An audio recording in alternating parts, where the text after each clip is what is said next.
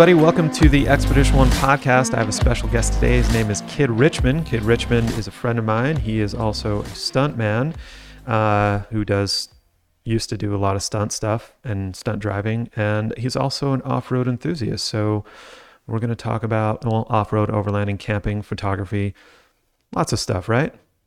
Yeah. Something like that? Yeah. Okay, Yeah. cool. We'll get into it. We'll get into it. Nice. How's everything going? It's going good. Yeah? Yeah. Got stuck the other day trying to find some wild horses. Did you see that? I didn't. Yeah. Yeah. I got stuck in the middle of a prairie in about 2 feet of snow. And, Nice. it was miserable. It was 17 degrees, 35 mile an hour winds. Where were you at? So I was out a little bit past Dugway. Okay. And so there's a couple herds of horses. I think there's 3 herds of horses out there, wild horses, truly wild horses. Mm-hmm. And I'd been out there and I'd seen them before, and I got some good photographs. So I was trying to go back, and I couldn't see the actual trail. Once I got off the Pony Express trail, there's another trail that leads you to the one point of the mountain where they're at. And I came off the trail because I was kind of driving blind, and punched through the snowpack, and I was, there's nothing to anchor to. So so let's talk this real quick. What are you driving these days? So right now, for off-roading, I'm in a 2021 Gecko Green. Never thought I'd have a super bright green vehicle. Jeep Wrangler 4xe. Okay. So it's pretty much stock. I did a Rhino rack on top, and I've got my Max Track's got eight boards sitting on top of that. I got a winch in front. Did a Warren Xeon Platinum 10S. Went clutchless. Just because when you're by yourself a lot, it's just it's a lot better to be able to be clutchless and engage and disengage and hook up how you need. But that's my go-to, which I am actively looking at getting rid of. Oh, really? Okay. Interesting. Yeah. So let's talk about when you and I first met. You were rolling in a Tundra. Yeah, I was in a mostly stock Tundra when we first met. It was a 2008 Tundra crew cab. I can't remember the trims on those. Limited or whatever. Red Rock interior. I loved it. I came out here from Virginia. There's not a lot of public land out there, so pretty much. No, there's not. Yeah, it's weird. Utah's chock full of it. Oh, Utah is basically just pull off the highway, start shooting, start doing donuts, whatever you want to do.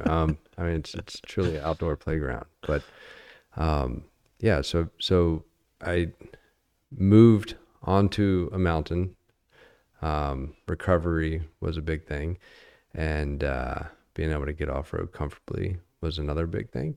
So I kind of ran the gamut on all these different suspensions and stuff, and just kind of opened up my eyes to like, oh wow, you don't have to destroy a bone stock vehicle off-road, because that's kind of like what I was doing. Is like I would just go and hammer anything. I'd take a bone stock Kia Sorento and just destroy it on 5 Mile Pass or whatever. Whatever.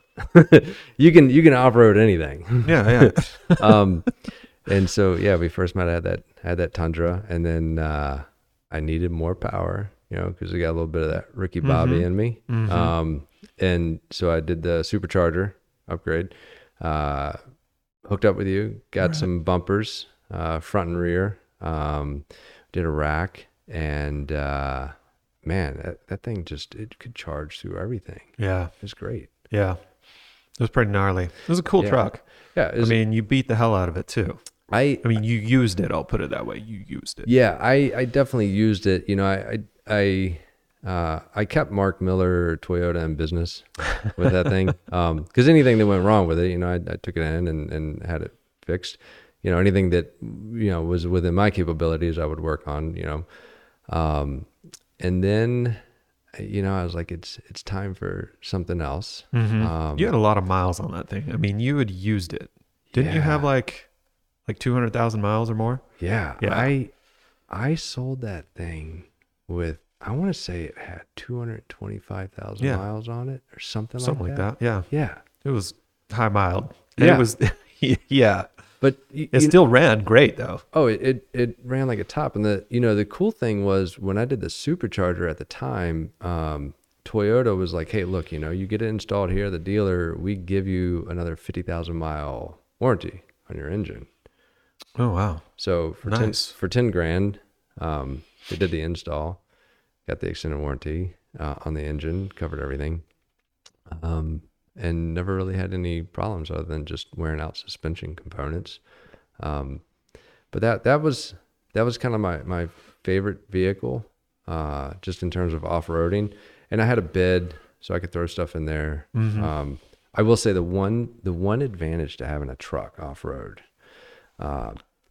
when you get stuck, if you use traction boards, Yeah. you can just throw them in the bed and keep going, Right. and get stuck again, Right. and pull them out. Like with the Jeeps and everything, you got to strap them to a rack and all that, and it's nice. But just 2 days ago, as I learned, it's like, yeah, I got stuck. I got unstuck on solid ground, and I got stuck 30 seconds later pulling back off. So it's like I had to pull all the traction boards and everything back off. That was, it's like this whole process, right? You get everything ready to go, boom, then you get stuck again. But yeah, I've learned, through the course of, going out adventuring, because my main thing is I like to get into spots that most people don't go to, and I want to take pretty pictures. That's kind of like my whole drive, right? Yeah. It's like my camera is, the goal is to get my camera into somewhere that I can look through and see things that most people probably wouldn't have seen. And so I've kind of got like these checklists now, and it's starting to get more dialed in, and like in terms of what I need for an off-road vehicle. Because I went from the Tundra to a Raptor, 2018 Leadfoot Gray Raptor. Raptors are fun. Yeah, But those motors are not. Yeah. So the amount of people I know that have blown those motors is pretty crazy. Yeah, I ended up with a lemon. But even then, I guess that's the thing is like when you get into off-roading and you start to learn about all the different possibilities that you could have with a vehicle, you start to find out that a lot of these, off-road, vehicles like the Raptor, Jeeps, all of those things, they aren't very well engineered. And I say that from the standpoint of like, okay, the Raptor I got was a Gen 2. Yeah. Leaps in the rear. So leaf spring suspension, It's kind of outdated for something like that. Yeah. Ram has been doing coils for quite a while. And I ended up getting rid of the Tundra, the Raptor jumped into a Tundra, then jumped into a Ram. Right. Then jumped into a Jeep, another Jeep. But there's just so many things that like you start to look at like on the Raptor and you go, if you were to go like 15 miles an hour down a fire lane flat and it was washboarded, 15 miles of rear end would start to skip out on you. And it's because they're, the engineers at Ford are talking with engineers at Fox, and they're like, well, I mean, it's a truck. Someone's going to throw plywood, whatever, a lot of weight in the bed. So it's a bed that's made to carry weight at the end of the day. So if you start off-roading without weight in there, you're going to notice it. It's going to be like super uncomfortable. Yeah. So yeah, I've got this checklist, and I've got to have comfort. Like I think that's number one now. Yeah. Comfort. The older you get, the more comfort matters for some reason. Yeah. Yeah. It's, it's like if anyone's ever gotten a chance to sit in like a carbon fiber bucket seat, Yeah. At a young age, it's cool. You're like, cool. oh man, this is awesome, right? You feel like you're in a race car, no matter what it is. I mean, the seat could just be sitting on the floor, and you sit and you're like, this is just, Yeah, it's awesome. Yeah, it primes your senses for feeling like you're gonna do some shit. Yeah.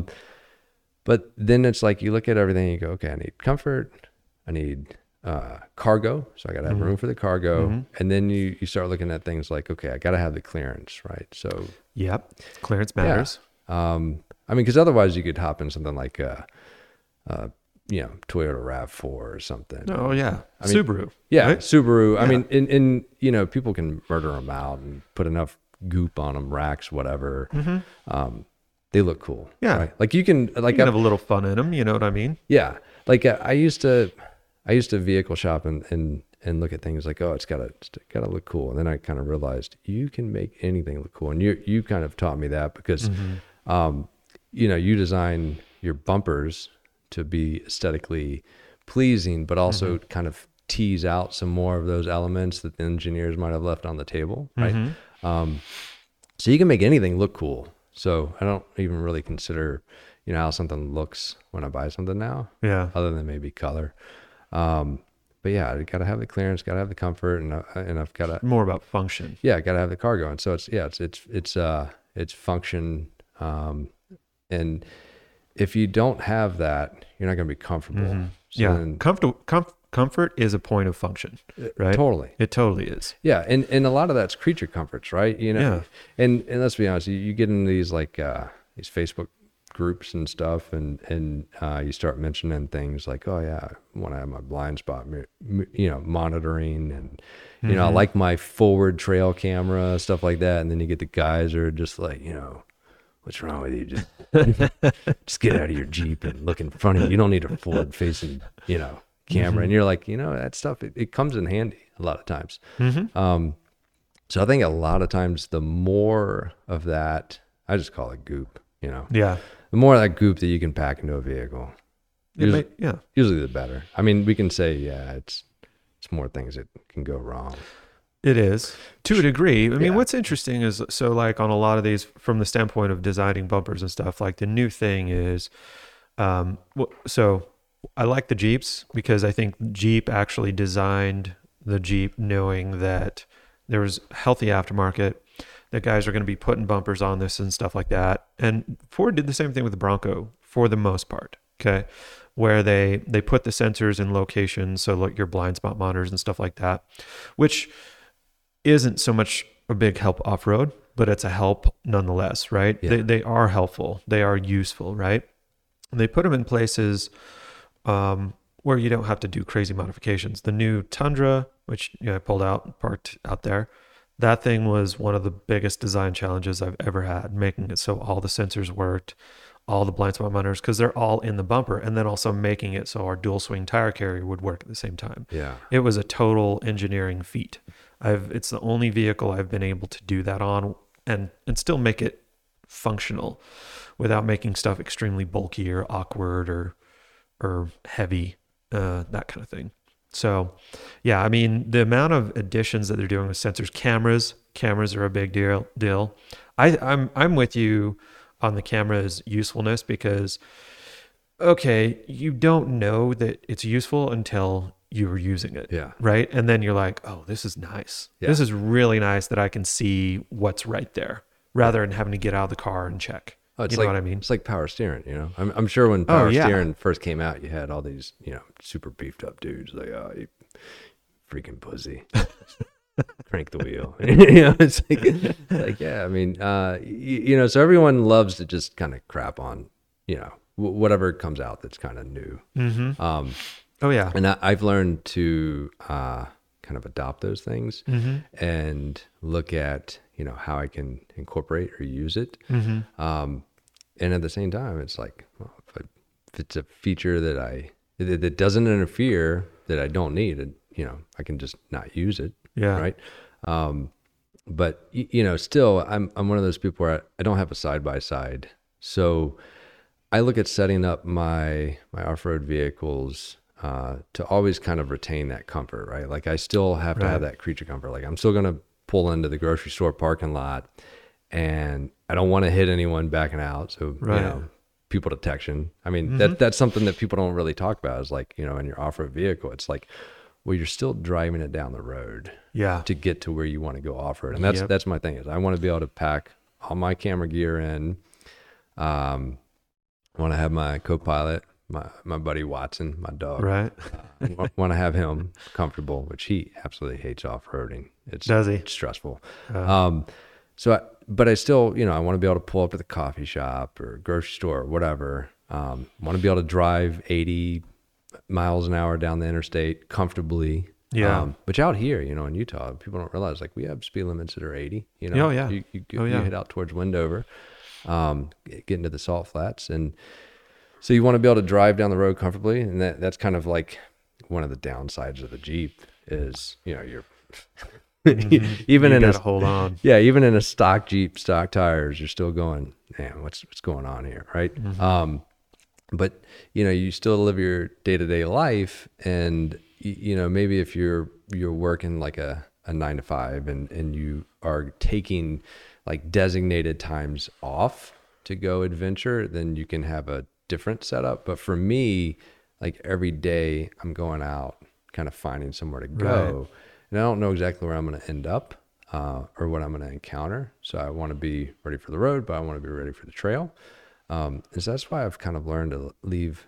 Well, it's happened since I've got the Jeep, where I've learned to just leave the vehicles just kind of stock. Yeah. Like just don't dick with anything, Don't start screwing with the suspension to a degree. Like, I mean, if you upgrade to some, good Falcon shocks or something like that, Right. go for it. But like overall, the Rubicon's checked a lot of boxes in terms of capability, being able to get me where I want, being able to go down the road moderately comfortable.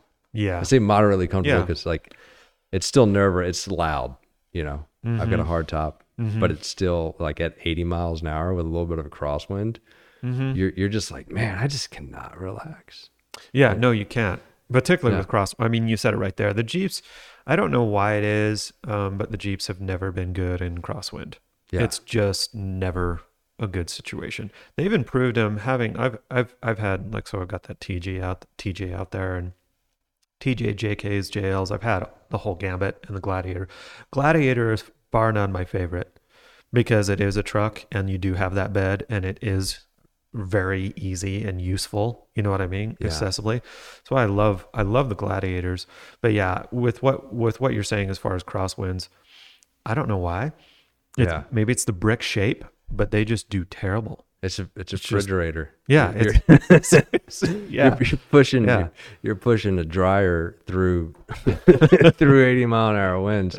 And yeah, it's one of those things where I really wish that someone like Jeep would look at it and go, hey, let's give people a mix between something like the Rubicon Wrangler and the Jeep Cherokee. Yeah. Because I've taken the top off a couple of times, but I mean, y'all can see I'm pretty pasty, so I shouldn't take the top off.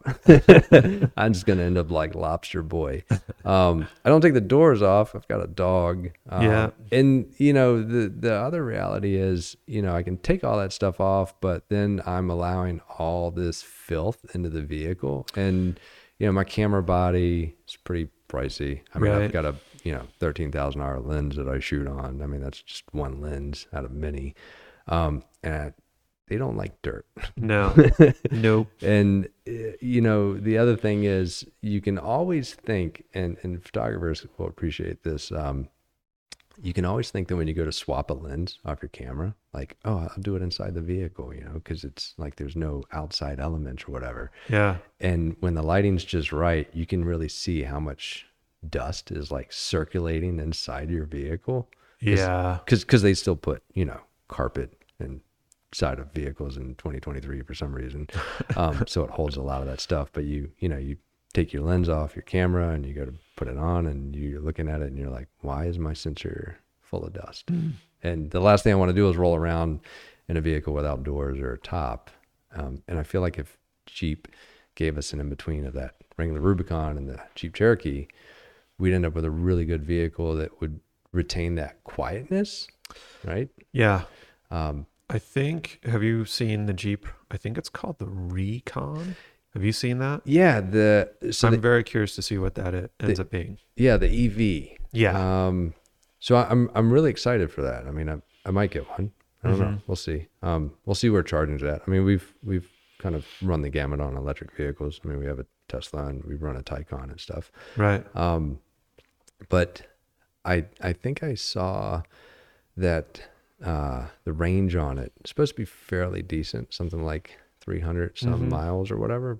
But that's kind of the downfall of electric is, so I got stuck And I left out of Park City and go to Dugway. That's almost a 2-hour trip for me.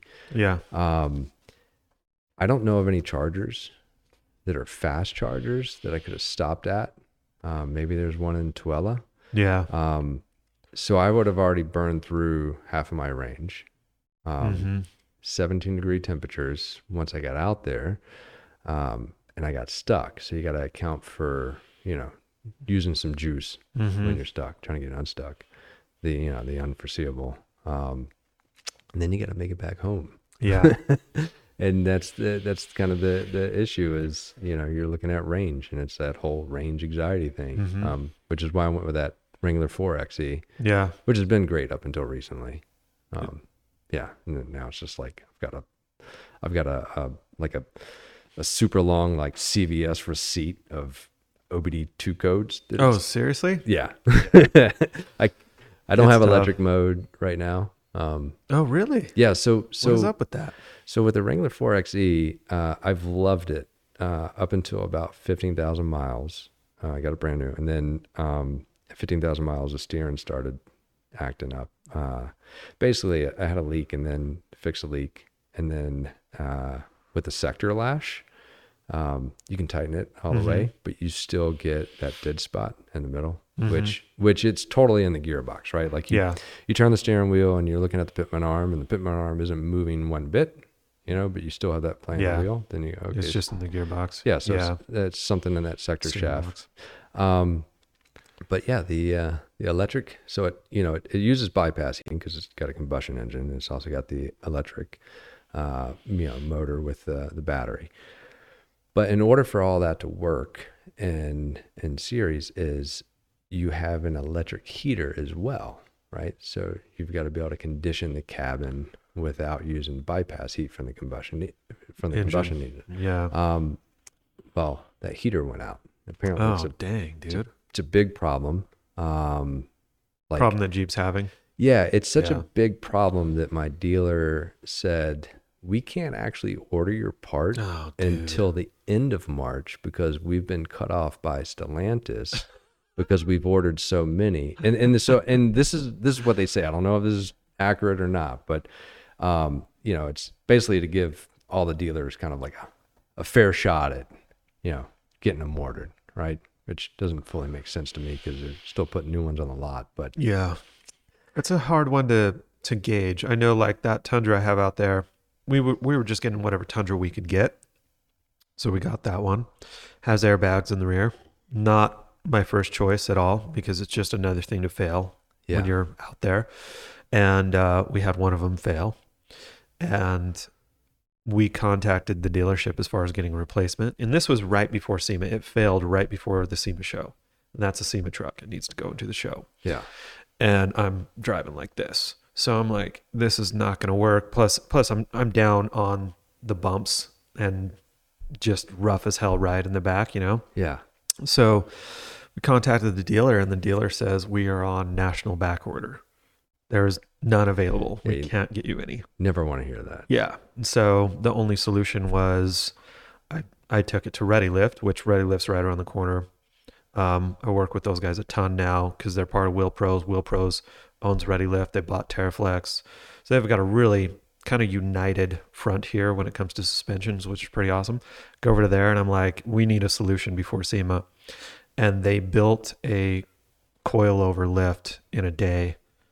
Or not coilover, but a coil spring bucket lift to replace the airbags. Oh, nice. And they had it set up, and they built custom billet aluminum bottom things, and it was awesome. Good to have friends with tools. It is. Yeah.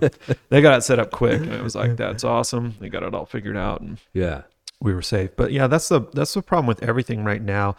Like, I think we mentioned this before, like COVID has exposed, before we were talking off air, but we talked about how COVID exposed everything. Yeah. It literally exposed everything. Every weak point. Every weak point that you could see, all of a sudden, boom, here's all your weak points.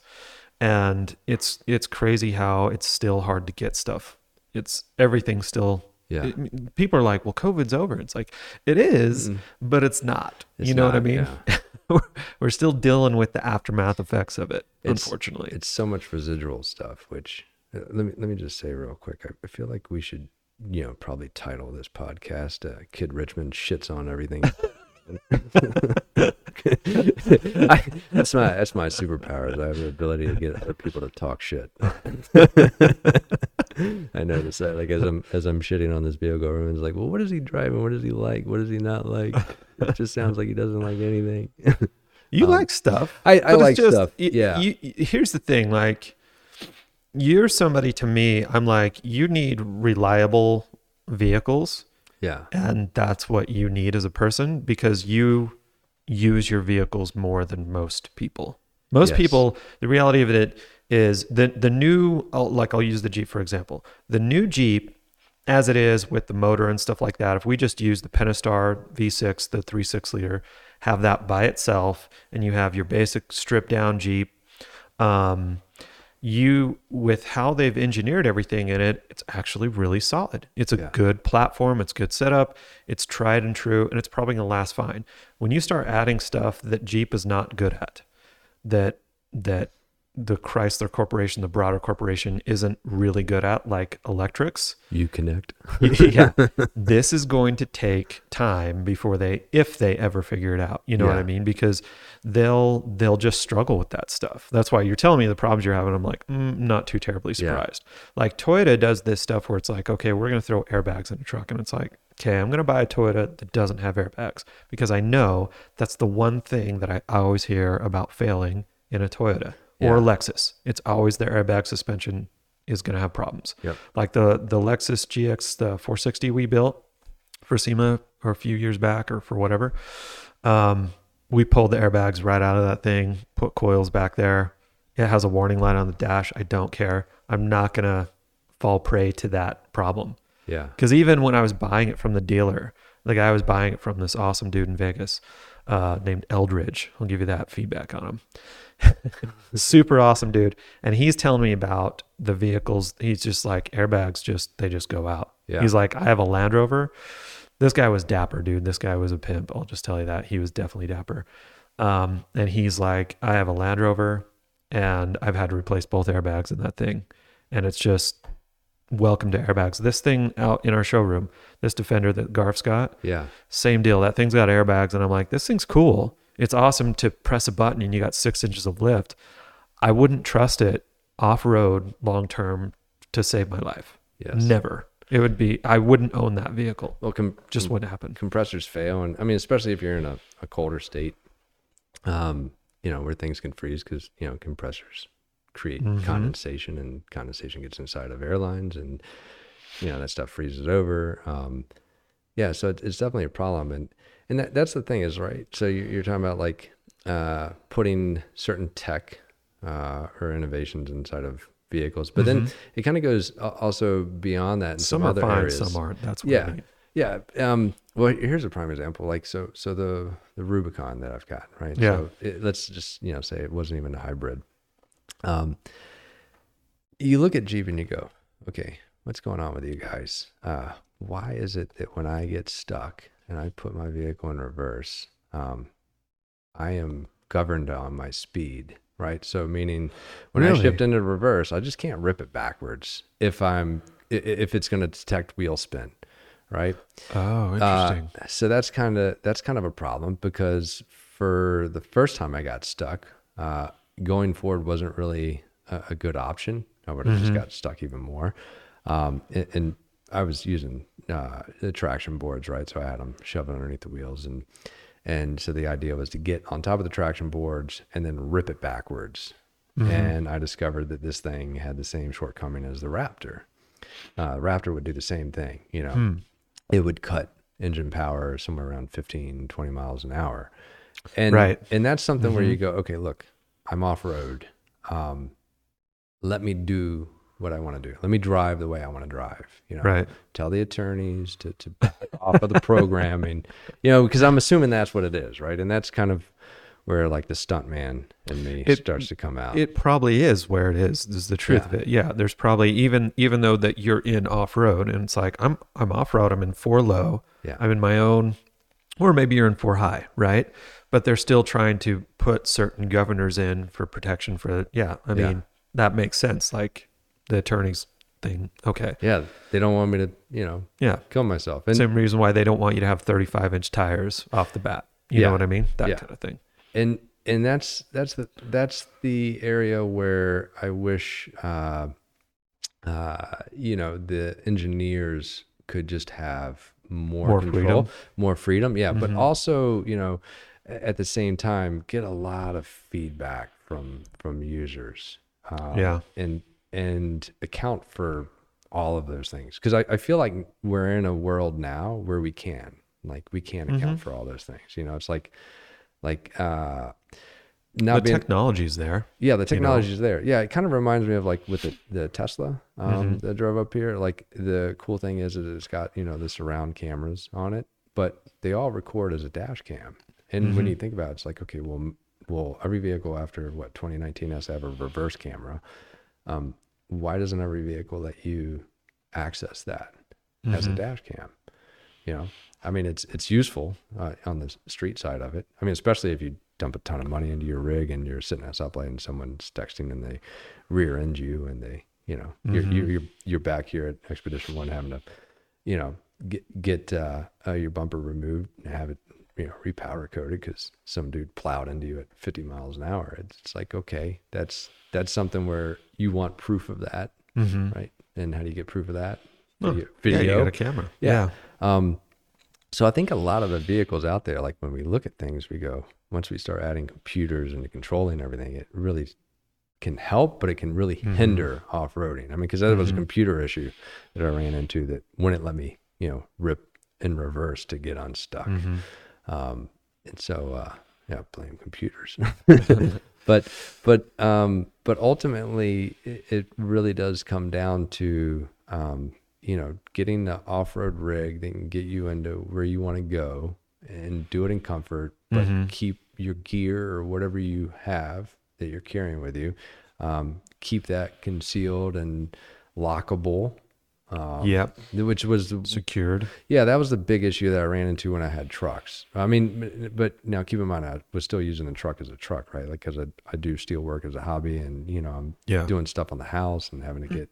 If you've ever had to buy a sheet of plywood, you're immediately like, damn, need a truck. You're carrying a sheet of plywood on a roof rack.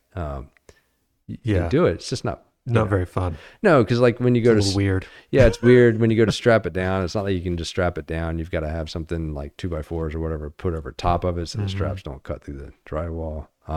Just little things like that, right? But then you start looking at it and you go, man, I want to off road with a truck. That's cool because I can still use it as a truck, but I got to lock up on my gear.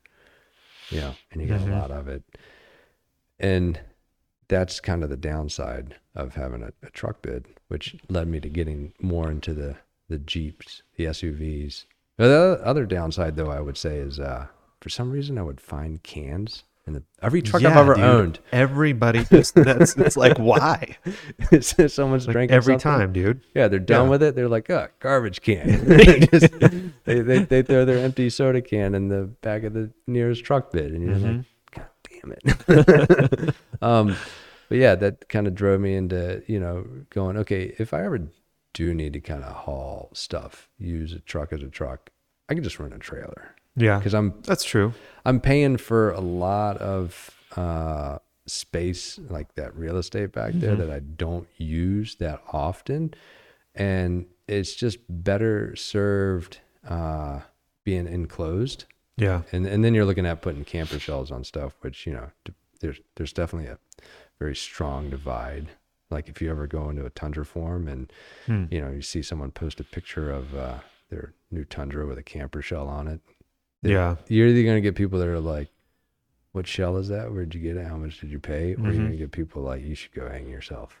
Can't believe you put a camper shell on your truck. There's some cool shells that I've seen out there. I can't think of the names of them, but there's some pretty utilitarian ones that are new ones.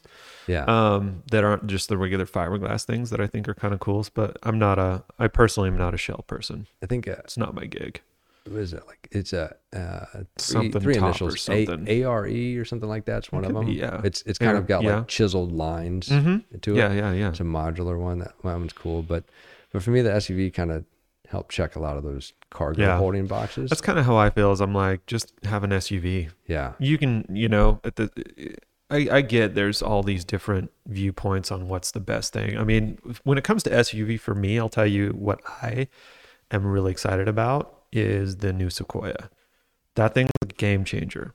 So if it came with a front locker, it'd be that much cooler. But you can get a rear locker in like a TRD off-road version, or you can get it in the TRD Pro. See, and that locker, that's like another good point, right? Like people don't realize that you get that wheel spin on one side.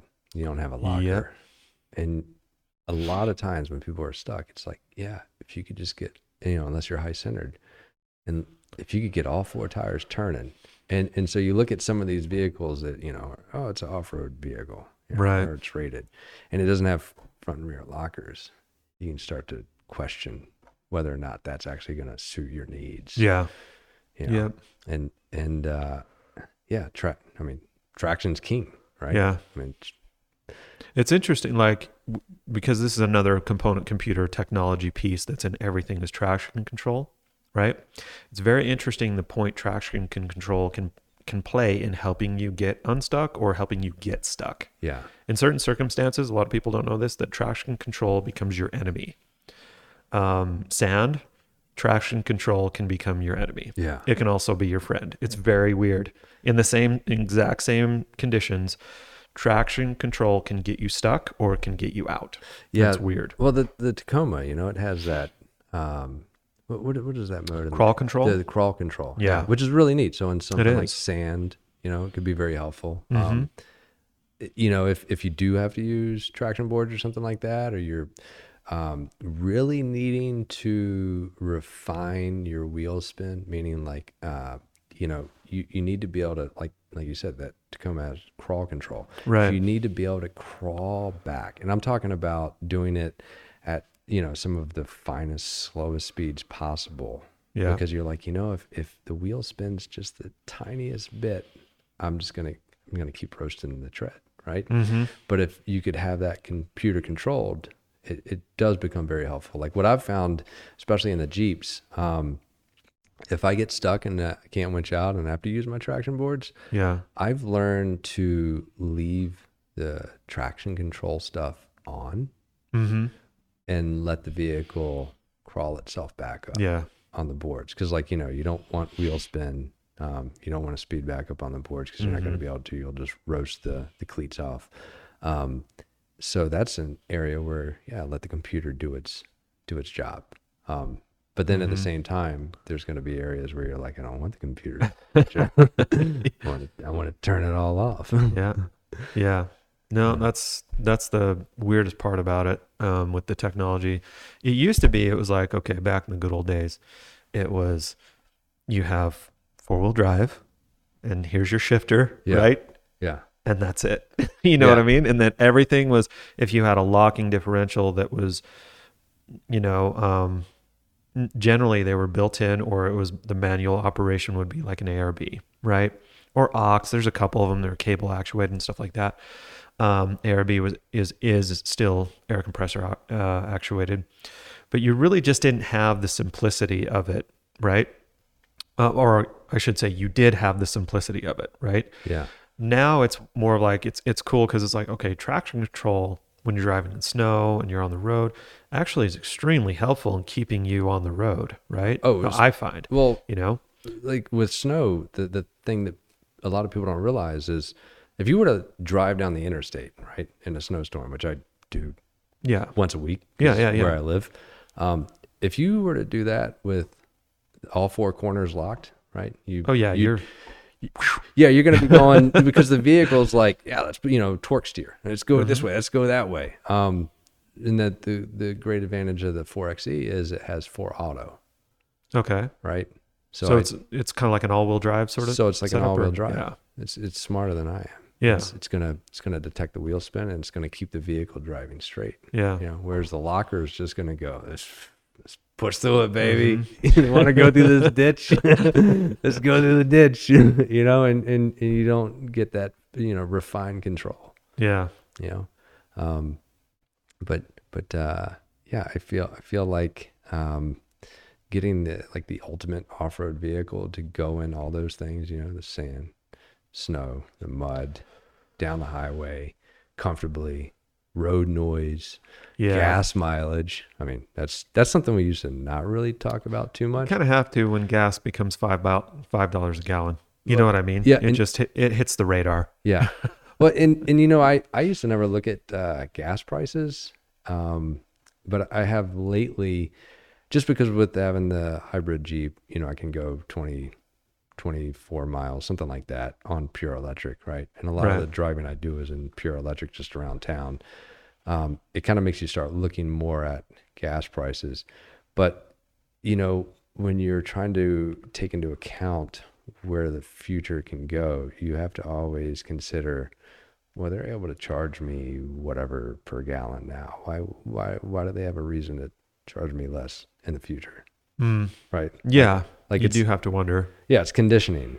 I mean, there's no reason why gas prices should still be where they're at now, according to all the experts.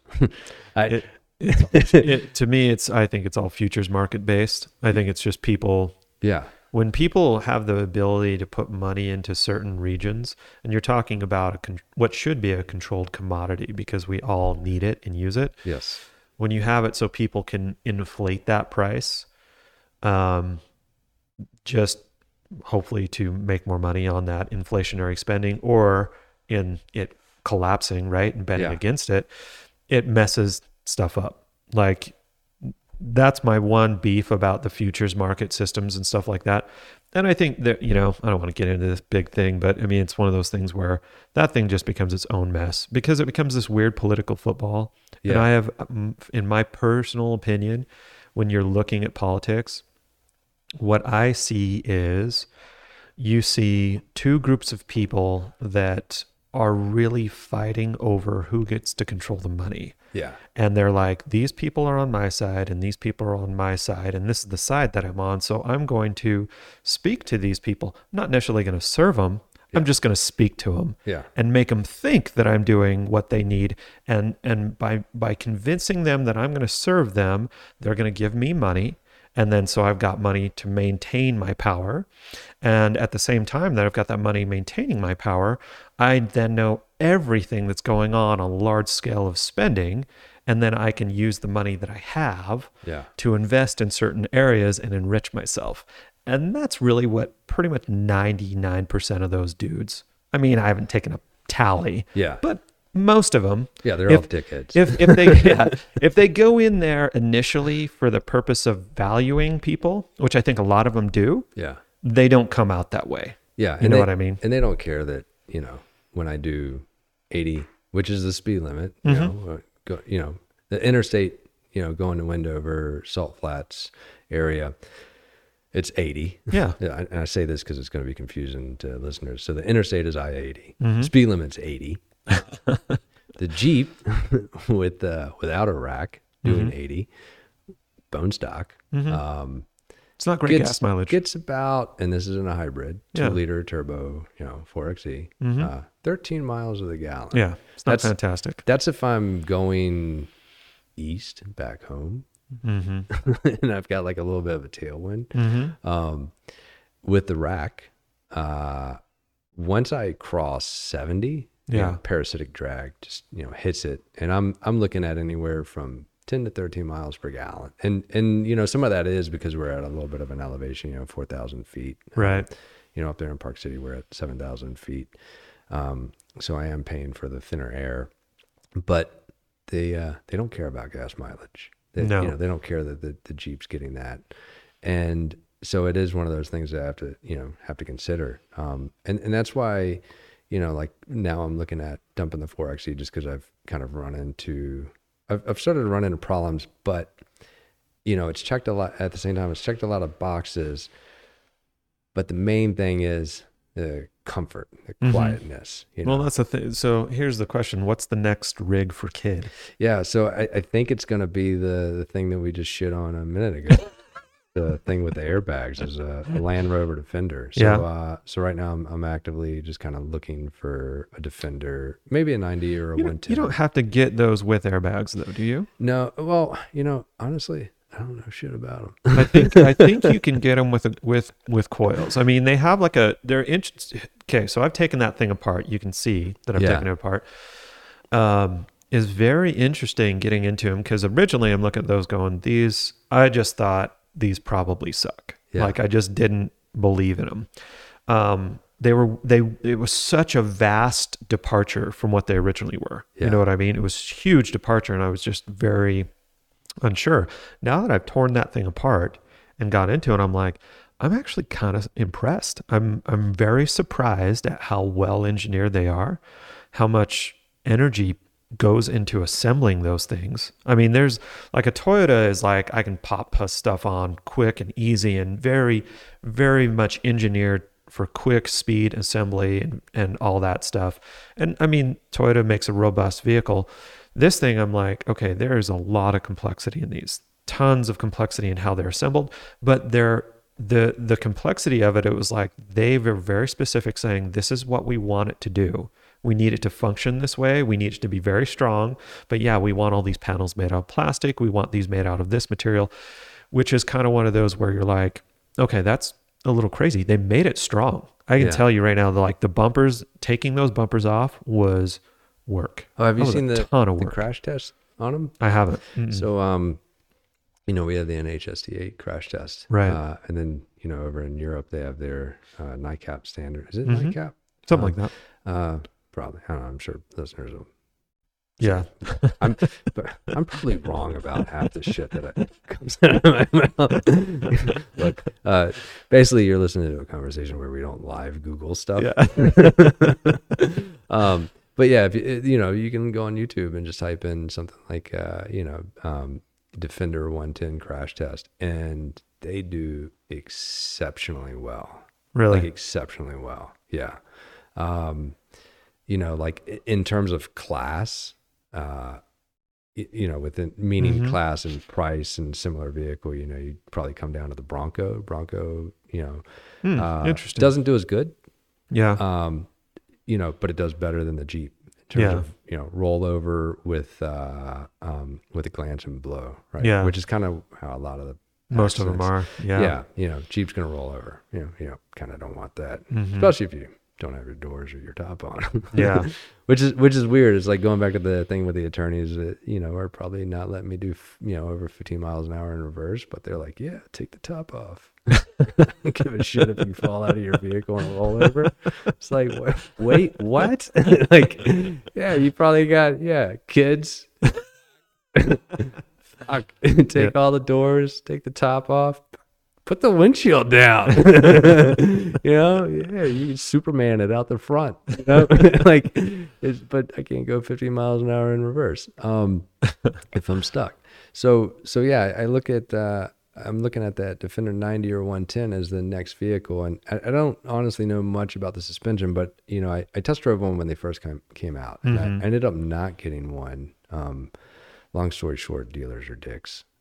They can be. Yeah. Oh yeah. The Defender is one of those vehicles, or Land Rovers is one of those brands where dealers, they don't like to sell out of market.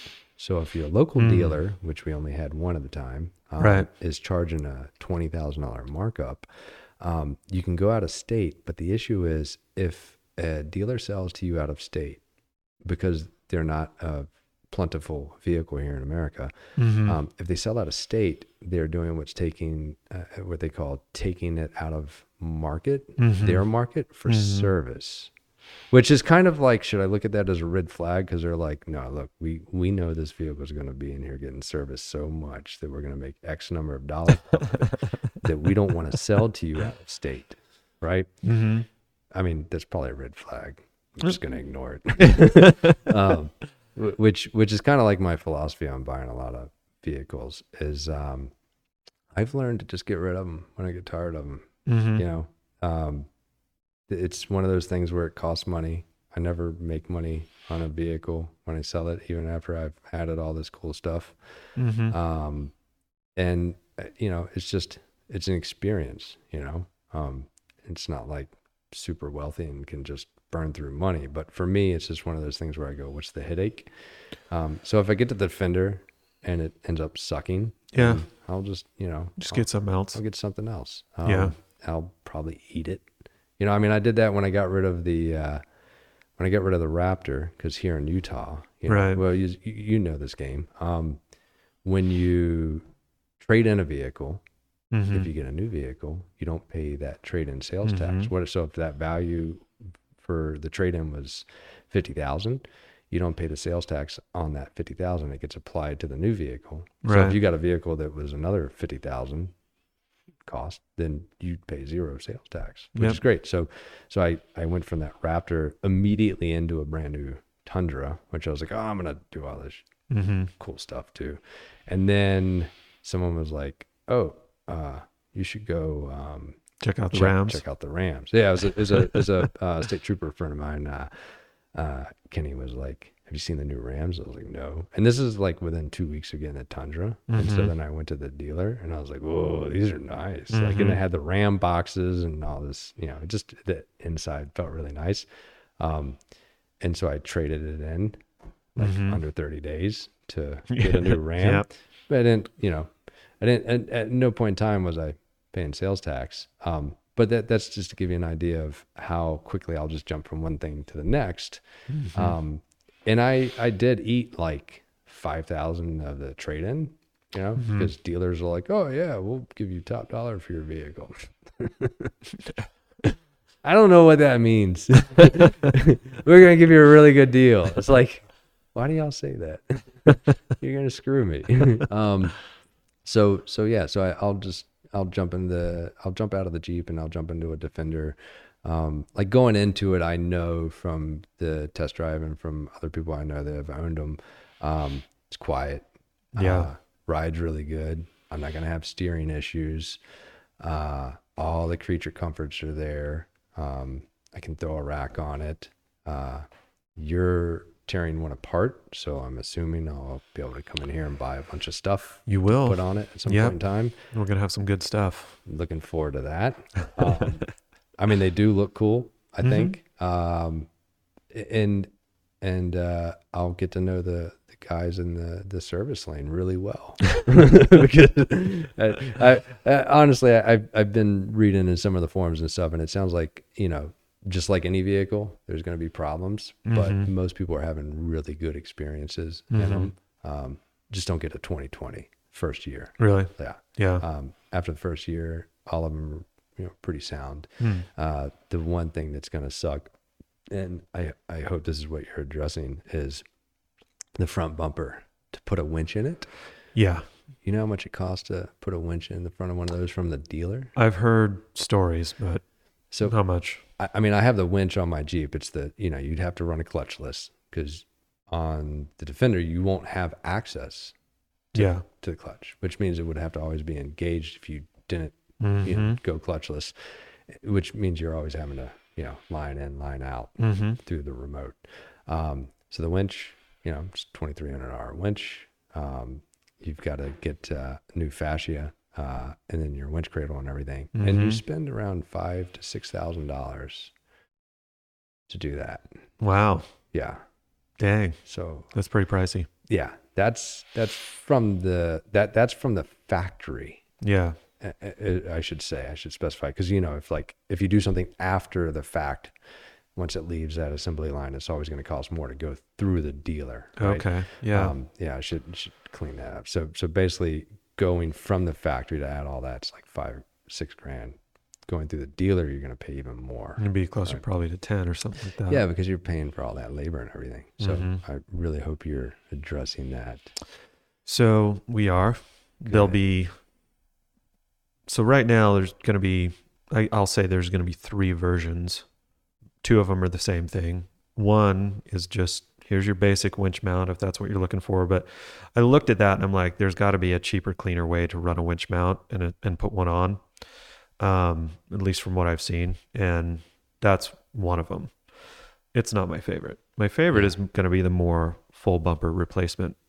But yeah, it's going to be a full bumper replacement with a skid plate. I think it looks pretty good. I'll show you some pictures All later. right. And yeah, you'll have access to your winch. You'll be able to see your feed happening, your wire feeding or your cable, Yeah. which is kind of a must if you don't want to blow your winch apart. Yeah. It's helpful. Yeah. End up severing your line because you laid everything on one side. Yeah. Yeah. And there will also be a rear bumper, and there will also be a rack option. The OEM rack's really interesting. It's pretty well built, but it's just kind of weird, and it's like way up there, and I think it looks strange. So Yeah. They put it really high. yeah, Which, yeah, circling back to that gas mileage thing, rooftop tents, racks, yeah, they're all essential, right? Mhm. But it's like guarantee if you put a rooftop tent on your vehicle, yeah. I mean, Oh, that's it's gonna five, hurt. yeah, it's 5 miles to the Mhm. gallon that you lose right there. Yeah, Well, I should say, if you're like me and you like to get where you're going, sooner In than later, mhm. Driving the speed limit. yeah, driving the speed limit, 80 miles an hour, you're just gonna, parasitic drag, you're Mhm. toasting through. It's like a giant brick in the wind, man. Yeah, man, you just got this, this big old straw just, sucking down the gas. And, so I don't know why they did the rack really high on the Defenders like that. I don't either. Ours will have two versions. One will be a lot tighter. We'll see what it does. It'll be interesting to see what it does, because even when you put a winch bumper on and when you do that stuff, you automatically add drag to a vehicle like that. You do. This one's going to be a little different, because if you look at the Defenders, how they're kind of very rounded and how they're shaped and stuff like that, they don't have a lot of the weird things that are being added by, like Toyota.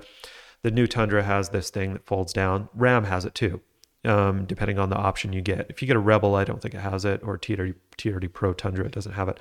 But it has like a little fairing that drops down mechanically, and it gives you a little bit more wind resistance underneath the car. You also have the active shutters. Yeah. Those close, and that also is supposed to give you about a half a mile per gallon extra. Yeah, the Raptor So- had that in the grill. Did it? Yeah. Yeah. For the intercooler, Mm-hmm.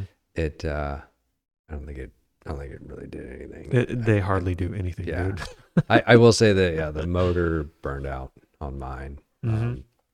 and ended up just leaving it burned out. Mhm. It is what it is. Paul blew up his. Did you Yeah. see any of the pictures of that? No.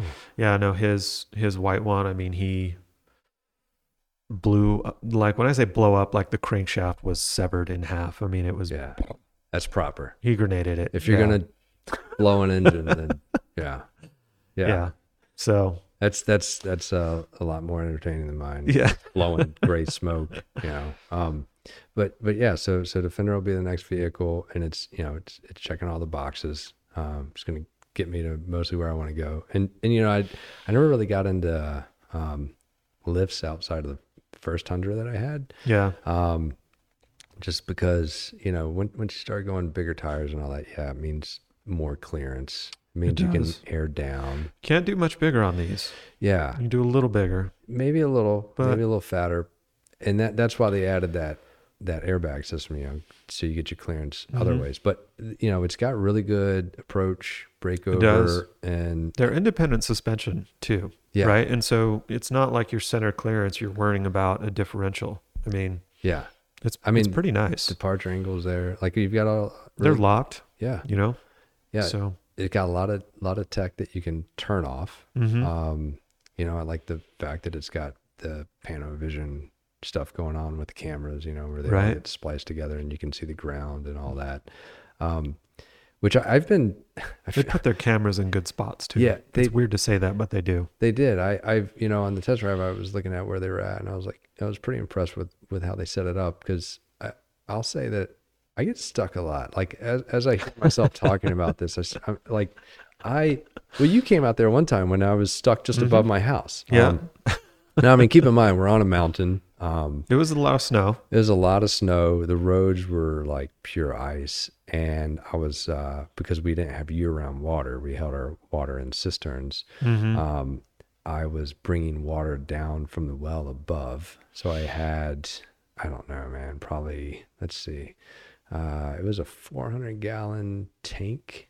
in the bid, and what was water weigh, like 8 pounds a It's not gallon or light. something? All I know is Yeah. I think 4 gallons weighs about 60 pounds, I think. Yeah. So I had Right. I had a So, little more than 60. yeah, yeah. And there was someone coming up because we're on a mountain, but we're still kind of in like this weird sort of neighborhood. Mm-hmm.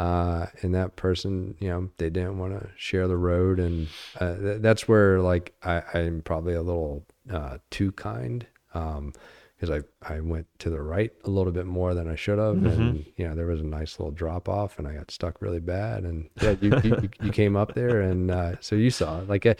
But I mean, I've been stuck so many times, and every time is most definitely my fault. Just going into somewhere where I know it's highly questionable, Pushing it a little bit harder. pushing a little bit harder. Yeah, and most of the time it's in snow. I mean, I remember one time being on this one snow-packed road, and I didn't realize it at the time that it was snowpack. I just thought it was a little bit of snow on top of a road that had been, crushed down pretty hard. Turns out I was on about 3 feet of snowpack. I was in the tundra, Wow. and I broke through. Oh, And- dang. Yeah, because Yep. with the way that snow packs out, you get a few inches that's pretty solid, and you're on top of it. Everything else underneath, it's crazy. It's weird. It's super soft, right? Right. It's like this pie. You where get like got this crust. Yeah, you get this nice crust. You stay on that, you're good, and punch through. And then I was screwed. So I don't really look at the Defender, as one of those things that's limited to what I can do, because I've already been able to do so much with similar clearance in all my vehicles. Right. So I know that I'll probably get stuck. I'll keep recovery boards and a winch and everything. I'll be able to get myself out. If there's nothing to anchor to, just drop a pull pal in the ground or bury the spare tire. Which if you're ever off-roading in super cold climates and you're worried about frozen ground, carry a pickaxe. Oh, yeah. Carry like a Pulaski or Pulaski. something. That's what I was just thinking. Yeah, and most definitely carry a full size shovel. This is a little bit of a sidebar conversation, but I see a lot of these shovels. I'm sure you've got a collection of them around, and you probably sell some. We do a lot of demos right now. Demos and them. So I grew up on a big farm. I mean, I grew up with a shovel in my hand, just digging holes for putting shit in, whatever. But the one thing that you'll learn really quick, especially as you get older, is you want a full-size shovel. Because if your vehicle's stuck, it's not stuck above you. It's stuck below you. It's stuck even lower. Yeah. Which means you need that You reach. need the length. You need the length. You need that leverage. I use it's actually a really nice shovel. It's a Fiskars. Oh, yeah. It's a great brand. So they make one that Classic has this, brand. That's usually the axes I buy are Fiskars. Yeah, they're awesome. They have this aluminum. It's a specially extruded aluminum shaft that they use for their handle. I think it's proprietary to them, but it's stupid robust. Carry that. Carry a good pickaxe. Be able to punch through the ground, because you really never know when you're going to have to bury your tire in the middle of a field, and use it as an anchor point. Yeah. Which is always an option. But yeah, I don't look at the Defender like it's going to have too many shortcomings over what I already have now. Yeah. Other than, I don't think it will. Unibody frame construction, which is different. yeah, But Jeep Cherokee did that. Very successful. The Sprinter vans are that way, and they're extremely robust. yep, I mean, if you do it right, you can do it right. And this thing, that's what I mean when I got into this, tearing it apart. This thing's built really well. Oh yeah, It's surprising to me how well they're built. yeah. And So it can they're not a mall crawler. No, Like perception of it is, right? oh, Is because it's pretty. Yeah, it is very pretty. And Yeah. they're doing things that not everybody started doing. They're doing full 4-wheel independent suspension. That's not a super common thing right now. Jeeps are still solid axles, and that's one of their trademarks. Bronco decided rear solid axle, front independent suspension, which is an awesome setup. But nobody's really made that jump, and they made that jump. And like I said, it was a huge departure from what was before. Yeah, But I think as far as functionality, I think over time, we're going to find that these things are very very useful Oh, on a worldwide level. look at ATVs and side by sides. Oh yeah. You know, Yeah. They're same, running independent. yeah, same setup, right? Get your 5 link in the rear, independent, which gives you a lot of utility value when you're driving on the street and then making it to your trail. But yeah, so I'm really looking forward to that. And I mean, then I'll be able to, you know, put a bunch of miles on it and shit all over it. 'Cause I'm most certain that I can already in my head know of things from the test drive that I'm gonna shit on, like just the way that you operate the climate control. That particular knob is designated for a couple different buttons. They kind of did what Tesla does with their steering wheel controls, where like one button functions as a few different things. But yeah, I'm gonna hopefully get into one of those soon. I can't move the Jeep until I get it fixed. Right. So I've got a cracked windshield. Oh, I've got Gorilla Glass, and Yeah. I will say the Gorilla Glass has held up amazingly well. Like on day 2, I had a few rocks that I saw coming at the vehicle. Big ones. Hit, yeah, at interstate speeds. Didn't crack. The previous Jeep that I had was Eco Diesel, Wrangler Rubicon. Went through 3 windshields on that. Ooh. This one I've gone through 1, and the first replacement, because it came with Gorilla Glass, was free. Now it's on me, but I can't replace it till the dealer gets one in. And that's kind of that COVID has caused problems thing. Yep. But I still can't sell the vehicle because check engine's light on, because it's got a CVS receipt list of OBD codes, and I can't get the heating element replaced, and Until you can get one. till I can get one. Yeah. Until the dealer will get one. Yeah. So for the next month and a half or so, I'm just driving it around like a regular old pedestrian gas vehicle. So hopefully I get that stuff resolved and get into something new, and yeah, the goal, like I say, it's to always get my camera into a spot,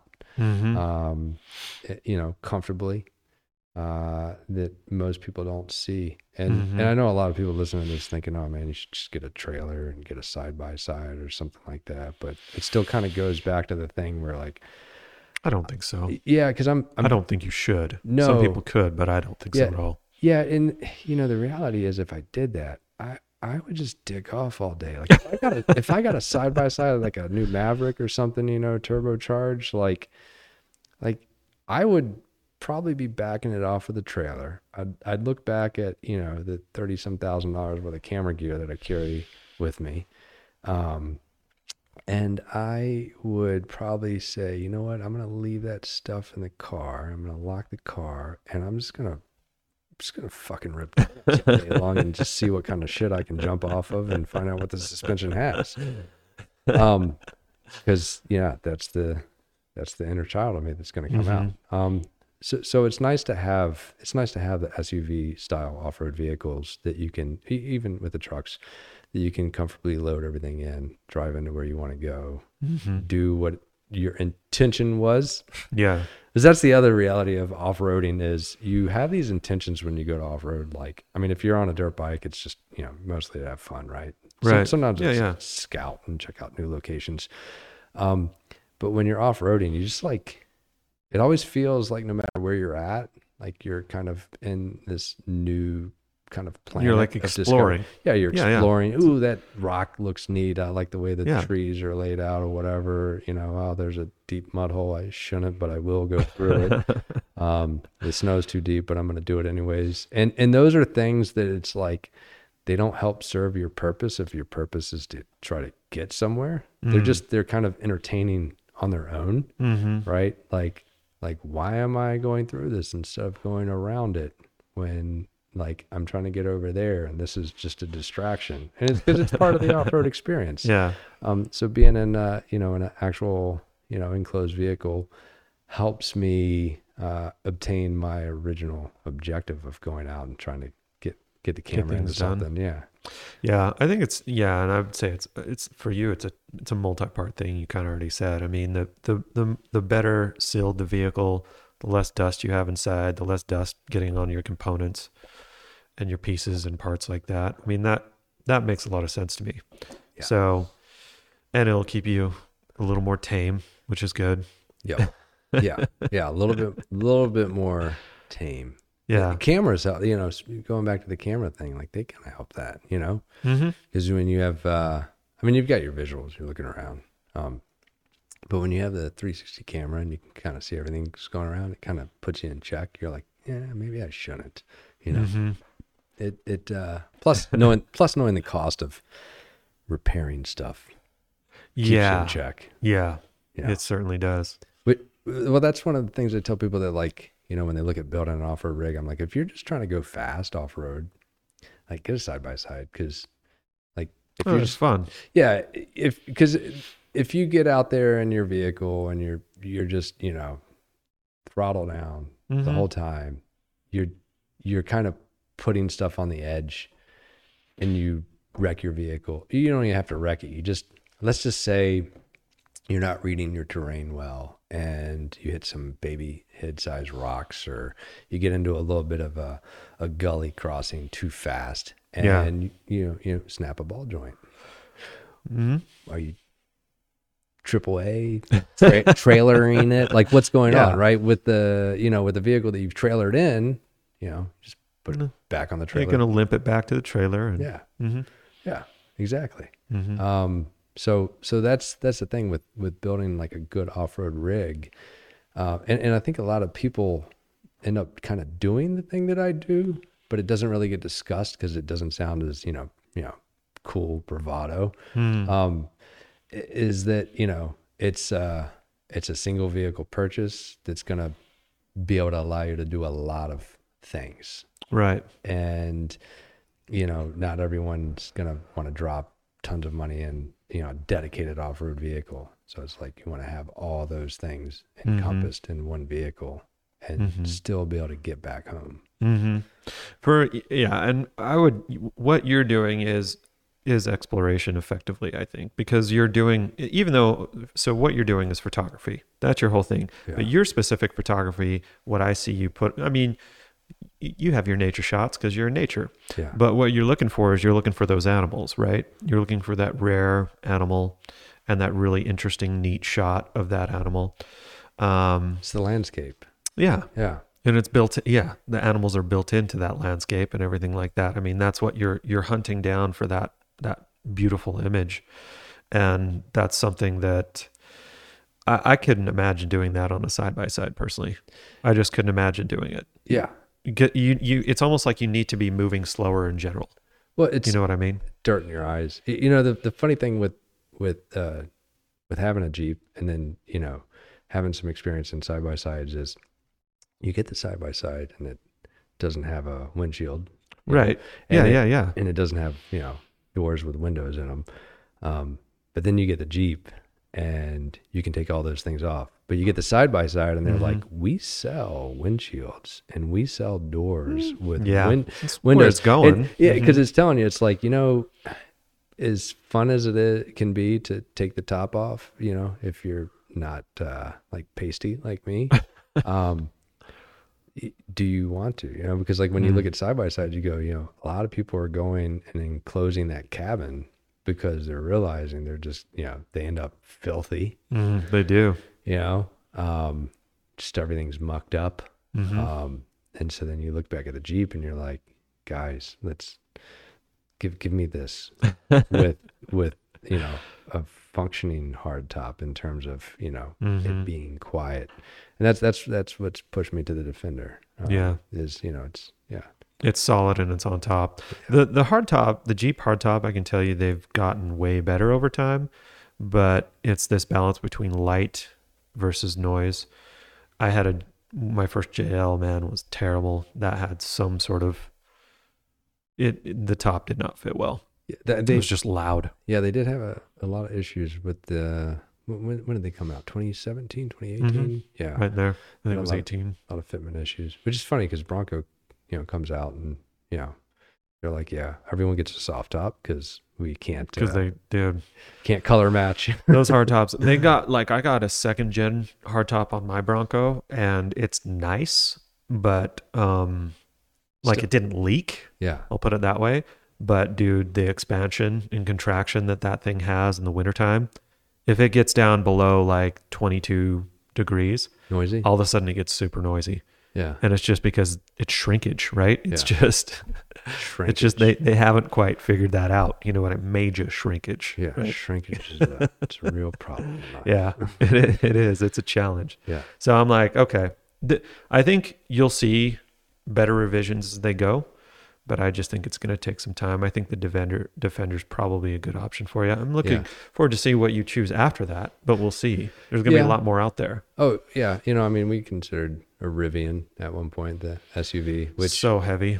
You know, they're so cool, but they're so heavy. I will say though, I honestly, I wish I had just gone ahead and plunked down the deposit, because I would have locked in that original pricing. Right. Yeah. You know, Rivian, like 70 grand or something like that. Yeah, it was 70 grand, you know, well built. And then the Rivian turns around, they're like, it's actually $90,000. and they had to go back and they had to honor all those original prices, which means if you had plunked down that deposit, you just make some cash. Yeah, you make some quick cash. But I you know, I do hope that, you know, everyone listens, you know, Jeep and Ford and you know, well, I don't know. I haven't had the experience in the Defender, so I don't know. But I hope that all the auto manufacturers are listening more to users like me, because you know, you have this diehard bunch, you know, out there, especially with Jeeps in particular, where it's like, you know, if you did a Jeep without a solid axle in the front, like I'd never buy another Jeep product again. And it could be the best thing. It could you know, excel in every way possible off-road, you know, without a solid axle, you know, with whatever they could come up with. But you just have these diehard fans, and they're really loud enough that they get a lot of attention. You know, it's why every time, because I drive a bunch of different vehicles, you know, in day-to-day life, and every time I get in the Jeep, I always forget, no, window controls are in the center console. They're not on the door, because, you know, the doors come off, because there's so many people that want to take their doors off. But I mean, I live in a place where winter is 8 months long. Yeah. Doors ain't coming off. You know, like I said earlier, keep the kids safe, keep the dog safe, you know, keep everything inside the vehicle. Plus, I got really white, skinny legs, and I wouldn't want to roll around with the doors off in the Jeep, and that's all people see. Yeah. Speaking of, so you mentioned on the diehards, one thing about that too, like, so when Jeep did, I just remember when Jeep went from a metal grill to a plastic grill. Okay. Just that alone on the TJs. I remember the debates that were going on in the forums where people were just losing their mind when the new Jeep JK was introduced and it had a plastic grill. People were like, that's it. I'm not getting one of those. Yeah. Now that ended up being a total farce. I mean, everyone and their dog bought a JK. I mean, especially in Unlimited, the 4-door. I mean, that was a revolution when it came to Jeep, right? Because that was the first 4-door one. But it was interesting watching it. People have a hard time shifting. People have a hard time accepting that new thing. And until it's proven itself, and then there's that group of people, I guess you'd call them the image leaders, that are watching out and they go, yeah, that's going to work. And then they buy it and then they use it and they show it. It just takes a while for people to be willing to accept those changes. It's very true. So it's very true. I wonder what you can equate that to. Like, because I try to really stay out of any kind of Facebook groups or forums and stuff, because there's so much vitriol. And it's getting nasty. It's getting really nasty.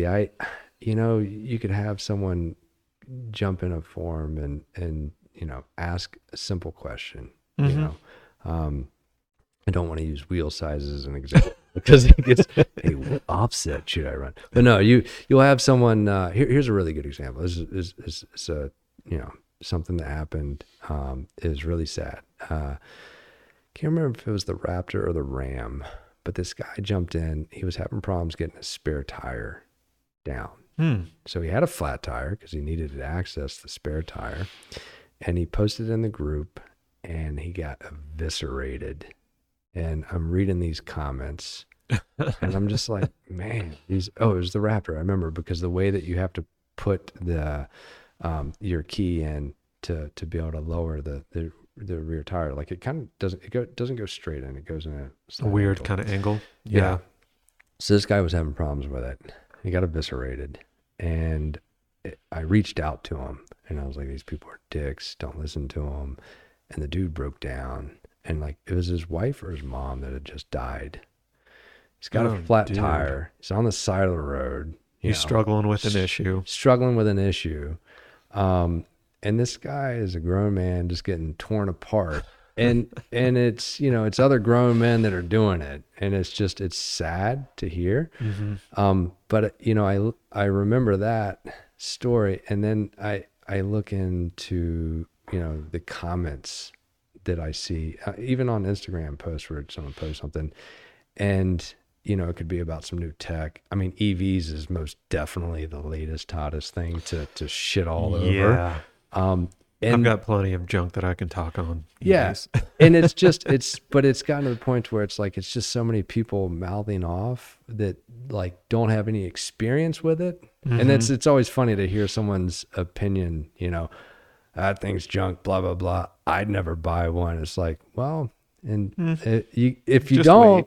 Eventually you will. Yeah. Or eventually you will. But like, if you don't have experience with it, then how do you know? Yeah. Right.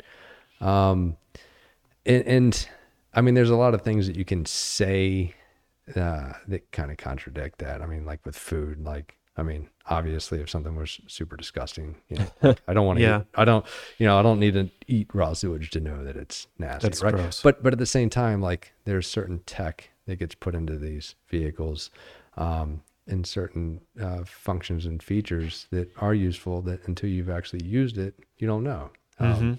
Like, so I'm over 40.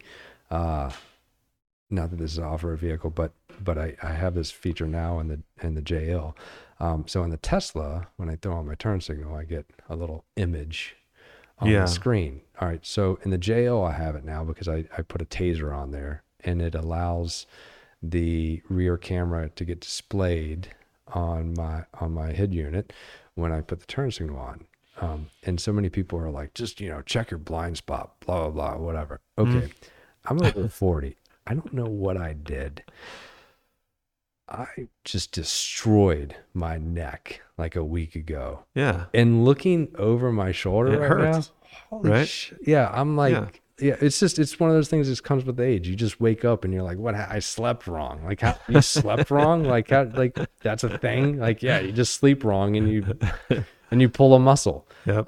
So you get things like that get put into vehicles, and you get this group of guys that come at it with so much vitriol, and they're like, you're just stupid, you're just lazy, turn your head, whatever. And you're like, I can't. I'm Frankenstein, man. I can't just, it's not that easy. Instead, I can just go boop, boop, oh, okay.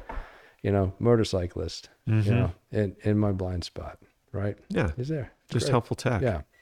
Yeah. Helpful tech, which, picking up on that rear camera thing, all the auto manufacturers, I hope you're listening, you give me a front camera washer, but you don't give me a rear one. And it's... That overdoes. See, they're thinking. I was taking it apart yesterday. Yeah. That's how I know. I was like, what is this little thing? And I'm like, look at that. It's so clever. And it's nice to be able to see what's in your rear view, because, when you're going down the road, all the stuff's coming up on the back gate, tailgate, whatever you're driving. You get off road, you need your rear view camera. So like the other day, I had to do like a 27-point turn on this one trail.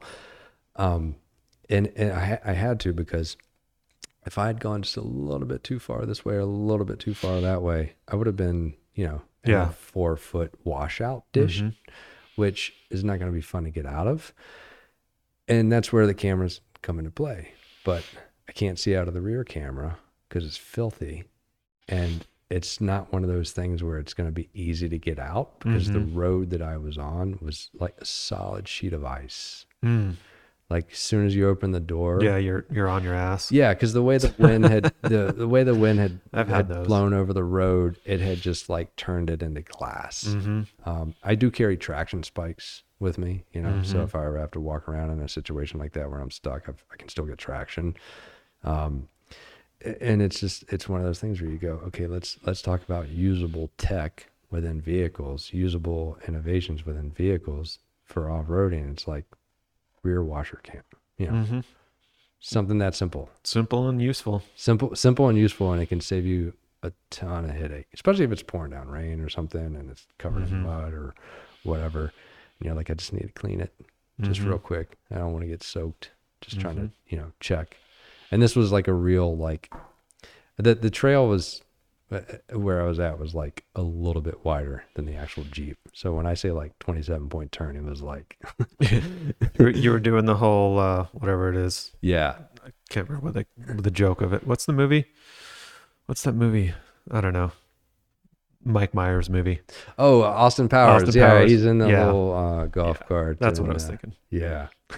I've seen that in person, not in a golf cart, but with a car. It's highly entertaining. You've done that? Yeah. Highly entertaining stuff. It's probably like a hill versus it was like, here's a cliff and here's a hill. And that's, yeah. So you don't even get like to just bump it against two.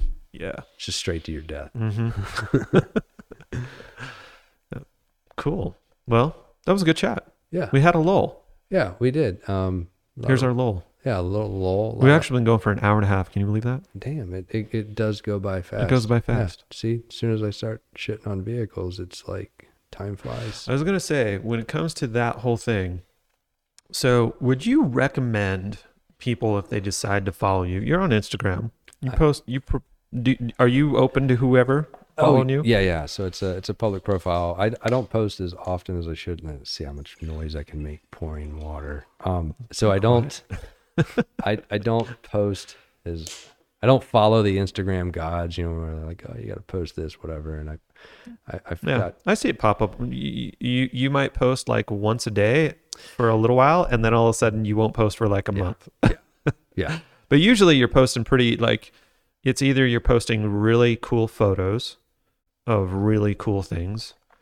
Usually that's what you're posting on Instagram. Every once in a while on Facebook, you just like have to say something. Yeah. And you let it be known. Yes. Would you recommend that most people just not take it too seriously, or? Yeah.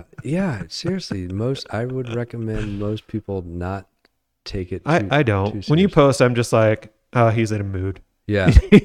You know what I mean? You read an article, you're doing something, you're just like, you're in a mood, and I'm like, oh, all right. Yeah, he's been triggered. Let's read it. Yeah. Most people will read into a lot of the stuff they say, and they don't realize that, I was raised by, sailors, and, it's just, you use certain words as adjectives, whatever. Yeah. So I'm on Instagram, and I pretty much like my actual feed. It's just really good photos. It's just photos. It's photos that I've edited there. I'm going to post. Facebook is where I see you post once in a while your crankiness. Yeah. But now everybody does, right? Precisely. Now the Instagram stories, it's usually where I end up posting my adventures and stuff. And I'd done the vlog thing for a very short minute. Which I upset a lot of people by not continuing. By not continuing it. Oh, okay. Yeah. So honestly, the feedback that I got was really good. I mean, there were a few stupid comments, right?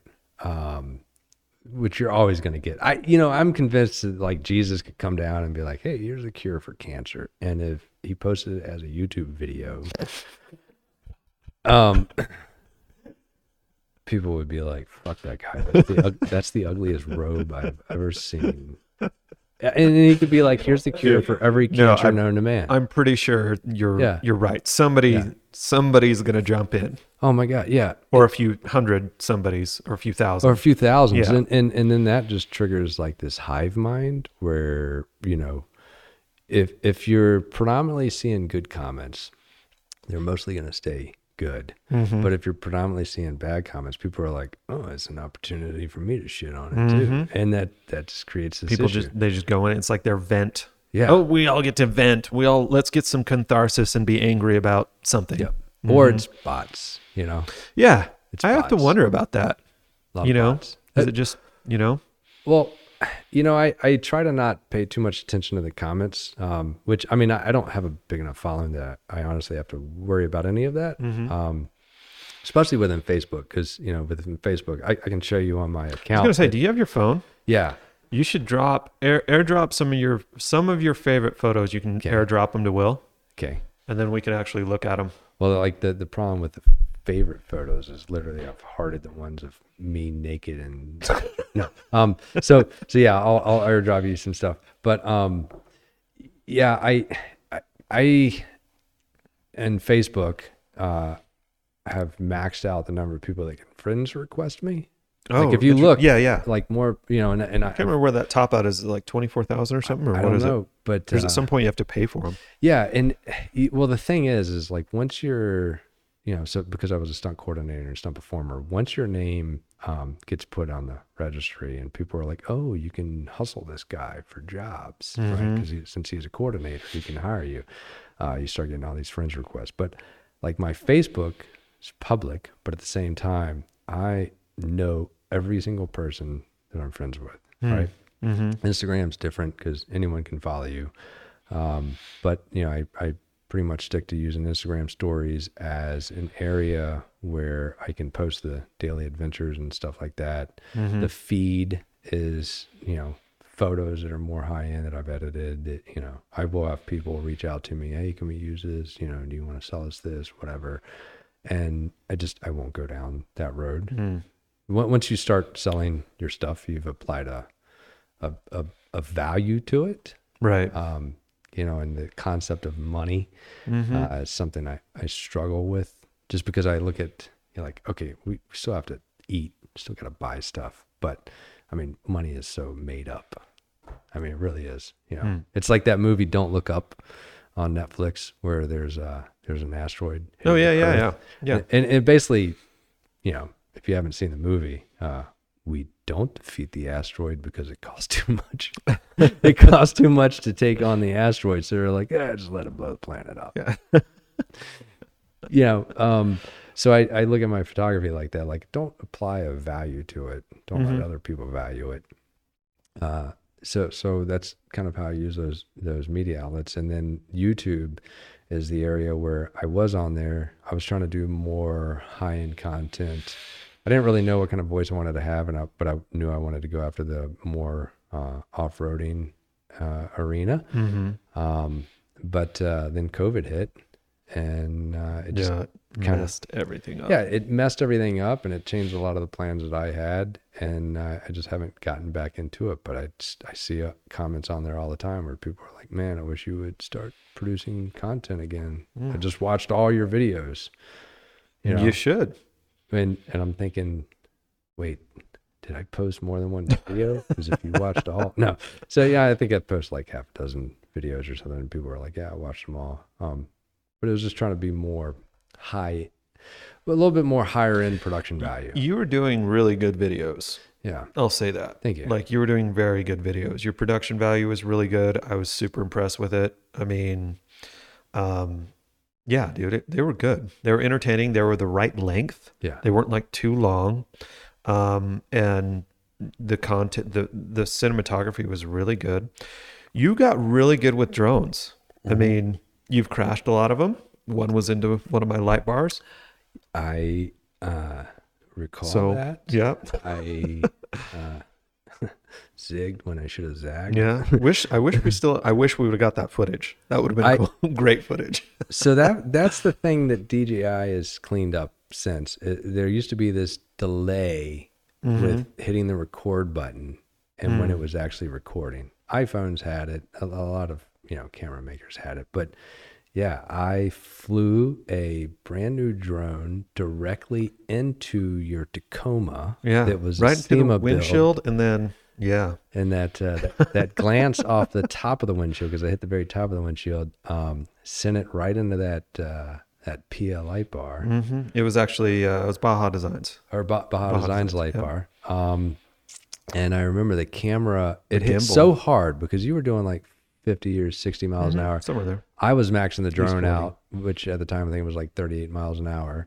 And it hit so hard, it embedded the camera into the light bar. It did. Through the, it was a polycarbonate lens that was on the light bar. Punched right through that. It did. The camera was just wedged in there nice. And I'm very proud of that.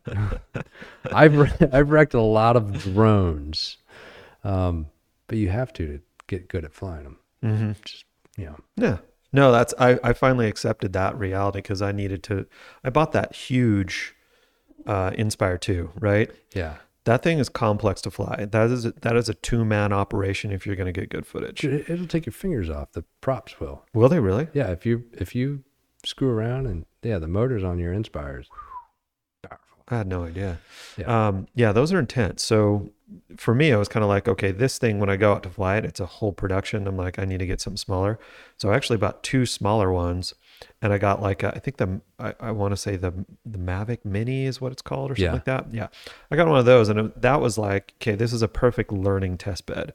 And so I just flew that thing around, got to know him pretty good. And then I got the I want to say the Mavic Pro. Maybe it's the Mavic Pro 2 or something. I can't remember. Got one of those. I've crashed that thing at least twice. Yeah. It's amazing how durable they are. Oh, yeah. Like, I've crashed it twice. Each time it was one of those, I was doing a shot where it was swinging around. And when it came around, it ended up like there was a bank. So the sensors weren't giving it proper information. Yeah. So it's coming up on a bank. And each time, though, it just glances into the bank and just slid up on it. And that was it. So not too major of a crash. But it was one of those, it couldn't read it, right? Because whatever data it was being sent, like if it was a wall there, it'd be like, hey, there's a wall there. I can see that. But it was just at that right slope that the whatever information that it was hoping to receive, it was not receiving. It was sending back. Not until it was like, I'm about to hit the bank. Oh, I hit it. Right? It was like right when it was hitting. But learned how to fly them a lot better. And yeah, you just have to like be willing to crash them. Yeah. It's weird. If you want to fly them decently, you've got to be willing to just let them. You had an employee that. Oh, Ryan. Yeah, he flew one right into your wall. Oh, in the yeah. shop, right? Oh, dude, he lost it. I remember that because it was a week after he had set one of your cameras on the wheel of his FJ. Oh, yeah, and he ran it over. Forgot it was there and then drove off. Yeah. And, yeah. Yeah, no, it crushed him, dude. I remember when he was so embarrassed, and I'm like, Don't be, dude. It's just, yeah, it's not a big deal. Yeah. Yeah. Accidents happen when it's with things like that, where like there's no lives or injury at risk. Mm-hmm. It's fun. Yeah. A friend of mine, he got a brand new Mavic 3 Pro not too long ago, and we meet up. We're looking for some elk, and there was like fresh like 3-4 feet of snow on the ground from the previous couple storms, and he sets it on the hood of his van, and he's like, "You want to fly it?" And I'm like, "Yeah, sure."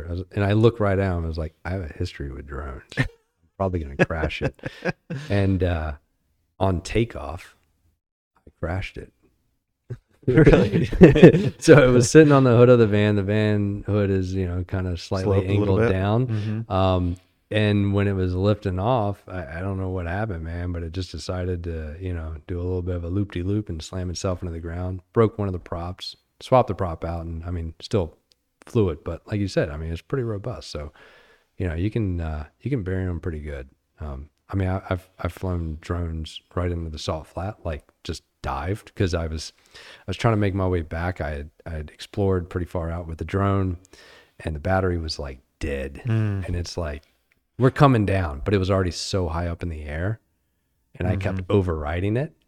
I don't think you can now, but it used to be like you could just override it until it's just keep pushing. Yeah, until it's just dead in the middle of air. And that's basically what happened. Is as it was coming down, the battery's dead, and then it just died completely, and it just plows into the salt and cleaned it up, and still flew. Really? Yeah. Is that a Mavic? It was a Probably, Mavic. yeah. It was the Mavic. It was the Mavic 1, and it kept working fine. It would get really hot. Mm-hmm. I ended up just throwing it away. Really? I'm dead serious. Yeah. I kept the batteries because it was like, batteries are probably worth something. Mm-hmm. But it just got to the point to where like it was just this hodgepodge. I had JB Weld all over it. Because some of the parts to like replace, it's like an iPhone where like you go to say, "Oh, I need to replace this one little thing," and you're like, "Yeah, but you have to disassemble everything." Mm-hmm. I was like, "I'll just JB Weld everything," and then they make that tape that like hardens that you can put on stuff. Mm-hmm. Had that all over it. So it got to this point to where it was so unbalanced Yeah. The only thing With all worth the anything, repairs. yeah, was the props that were on it because they were still good, and the batteries, Mm. which is kind of a testament to the batteries. Mm-hmm. Yeah. DJI makes a great drone. Yeah, They do. yeah. Like a solid drone. That's mostly what I fly. So are you going to go back into it? Are you going to go back into making your videos? I am. So one of the things that kind of drives me is the B-roll Mm-hmm. for the vlogging. And to do the B-roll is fun, because you're not, the B-roll stuff's the cool stuff. And I mean, you can't just show people B-roll stuff the whole time. So you do have to have some actual information there that is tangible, people can use, Mm-hmm. other than just shitting on something. But one of the things that drives me is music. So I recently re-upped my subscription to Artlist, which Oh, I nice. highly recommend. Like if you're a creator and Mm-hmm.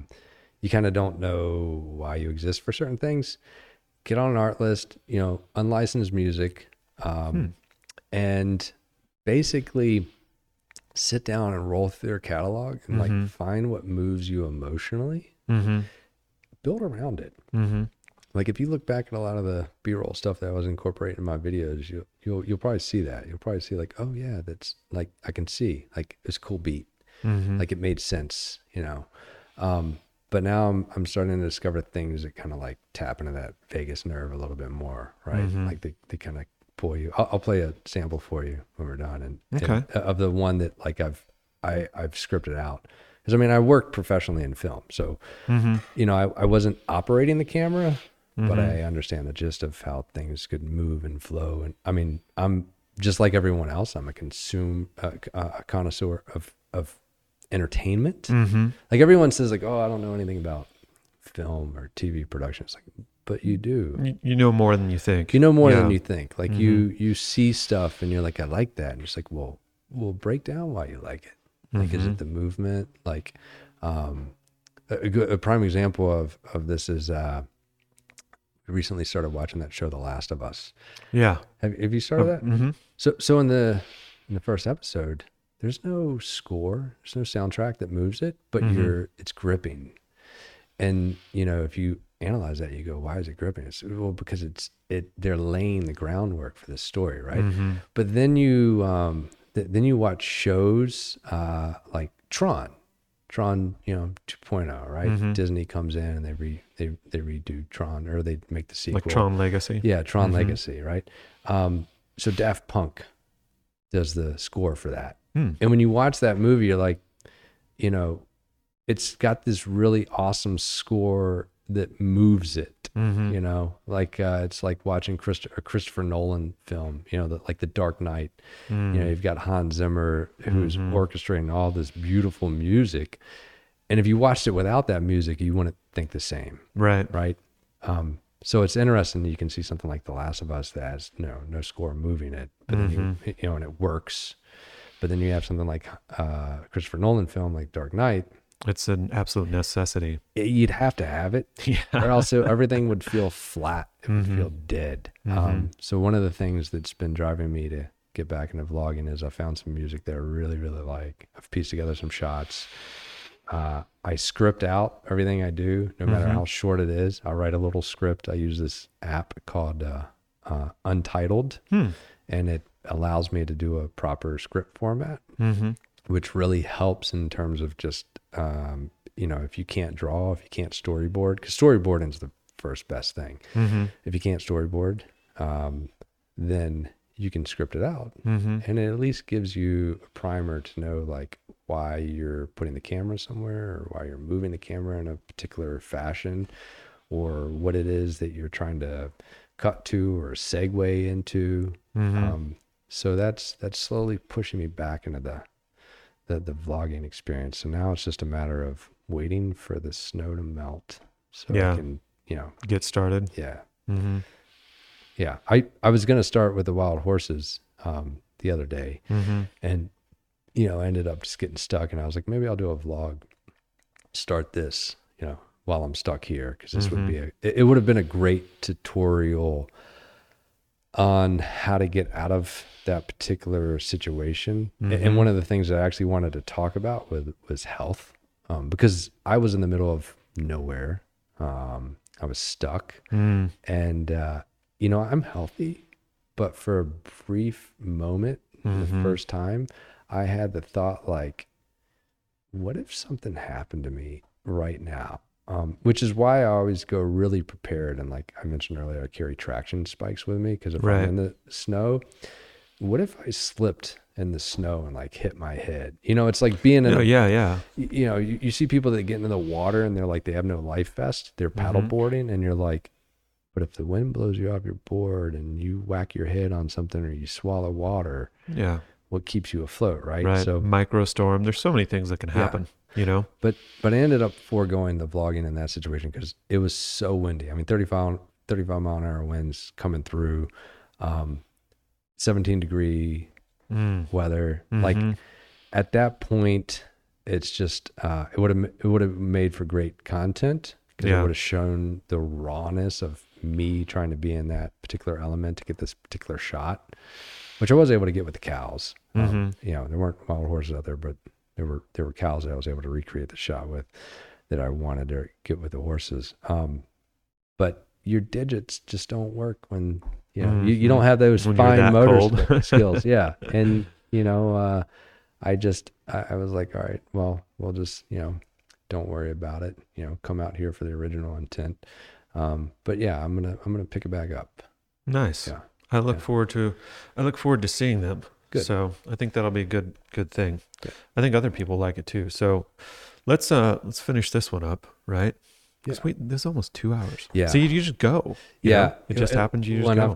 I've got to head out of here after this. I won't have time for the new Atlantis because I got to get back.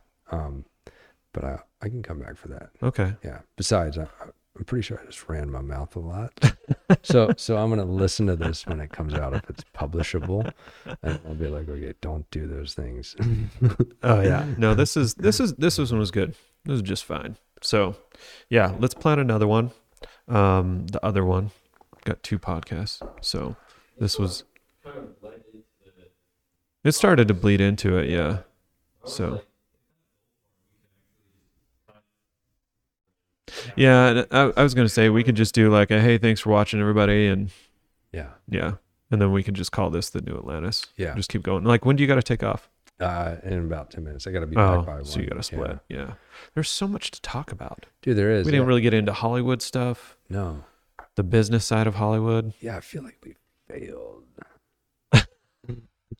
It's like, I have this story about when I went to LA. And I had just moved, and it was like 4 a.m. and my neighbor knocked on my door, Kenny, and he was like, he's a gaffer for film. He had done like Underworld and some other stuff, and he said he needed help holding the light on this one film, and it ended up being a porno. No, you told me this story. I told you, and yeah. I mean, I don't know if that's something I talk about on a podcast. Oh no, these are all great stories. Yeah, but yeah, we didn't get into any of that. Yeah.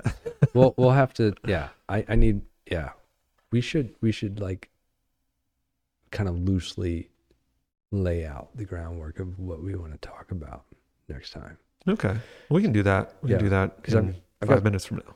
Yeah, I've got some good stories like getting almost knocked out by Michael Imperioli, which he's in The White Lotus.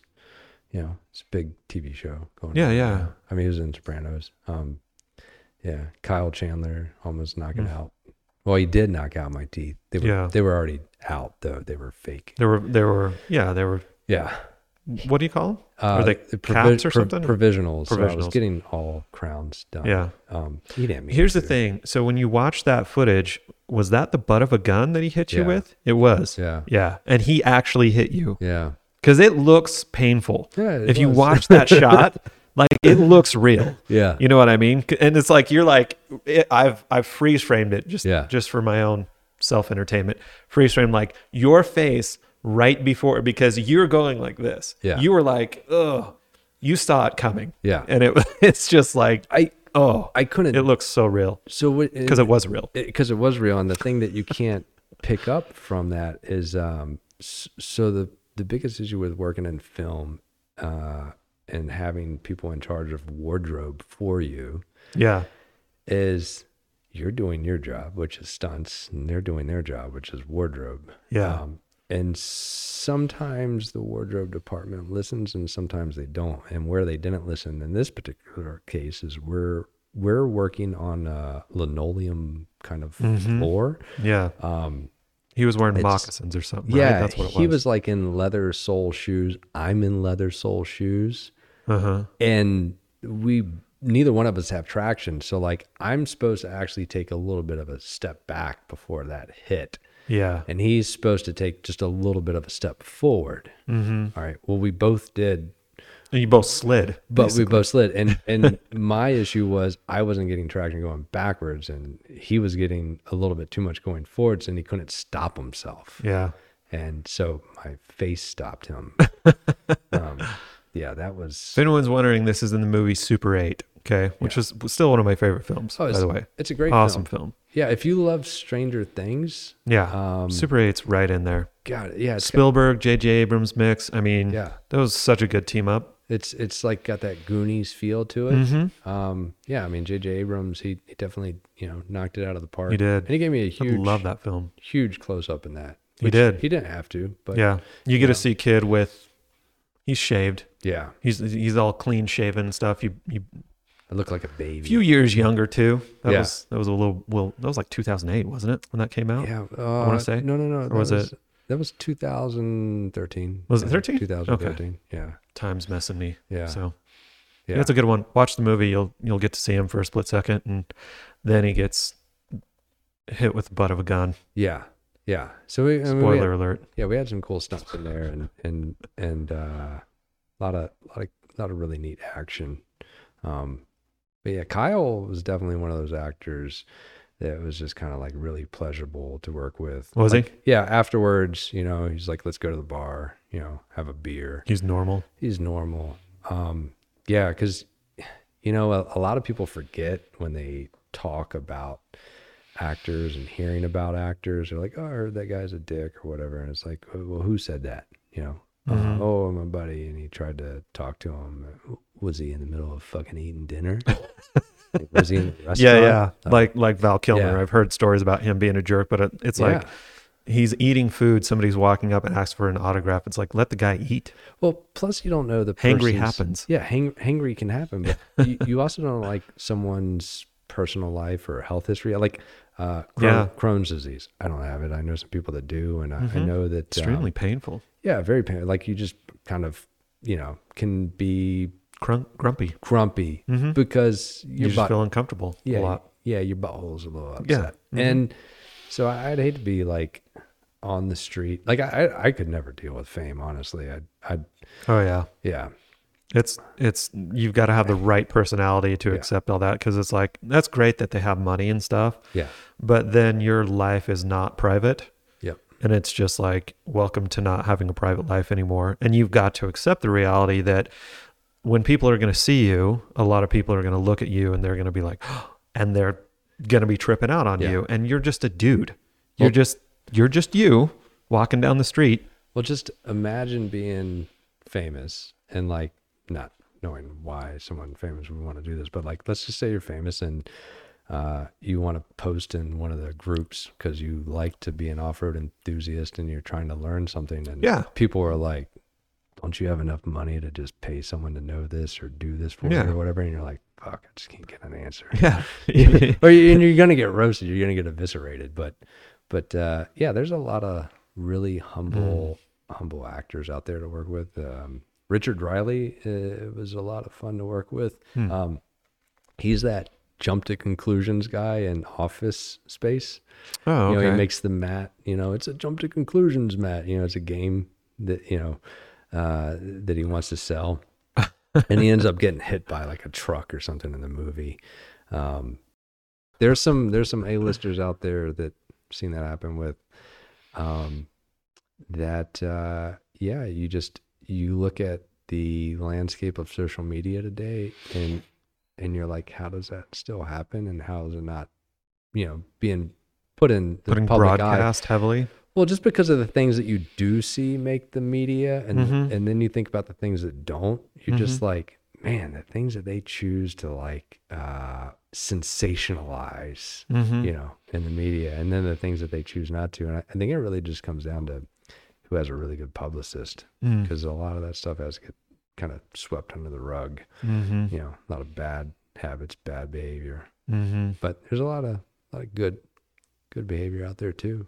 You know, because and that's the thing about working on, because I did a lot of lower budget films. You know, you get kind of a couple different mixes of celebrities that you work with in that. You get the ones that have done like some really, really big notable things, and they're just kind of still humble. But then you get some that have done like some notable things, but they're not really famous, but then they want to cling to it. So they're kind of a little bit more dickish, more so than the ones that have kind of like run the gamut and learned how to be a professional. Because that's the thing, is you're still working on a professional film in a professional environment. But you get the ones that, you know, are just happy to be there, really famous, and they want to get along with everyone. They don't have any reason to not, you know, be cordial, and it's cool. But then you get the ones that, they won't even shake your hand when you're trying to tie them in and keep them from falling off a roof, and you're just trying to, like, you know, let them know who you are, why you're there. And you want to kind of like, if you're, you know, because with the, like, stunt rigging, if your job is safety of the actor, you want to look into their eyes and make sure they understand. Do you understand what I'm saying? Like, are you high? You know, like shit like that. Like, I remember working with Bern Gorman. That dude, I worked with him on this show I was coordinating called Turn for AMC. He's been in like Dark Knight, a bunch of other stuff. He's super like kind of method actor. We were doing this thing with some Canon stuff, and basically he was trying to make sure that he didn't step in front of the fucking cannon. Doesn't matter if there's a ball in there or not. There's still like 2 pounds of gunpowder that's going in there. He just didn't want to hear it. Fucking step on out there, buddy.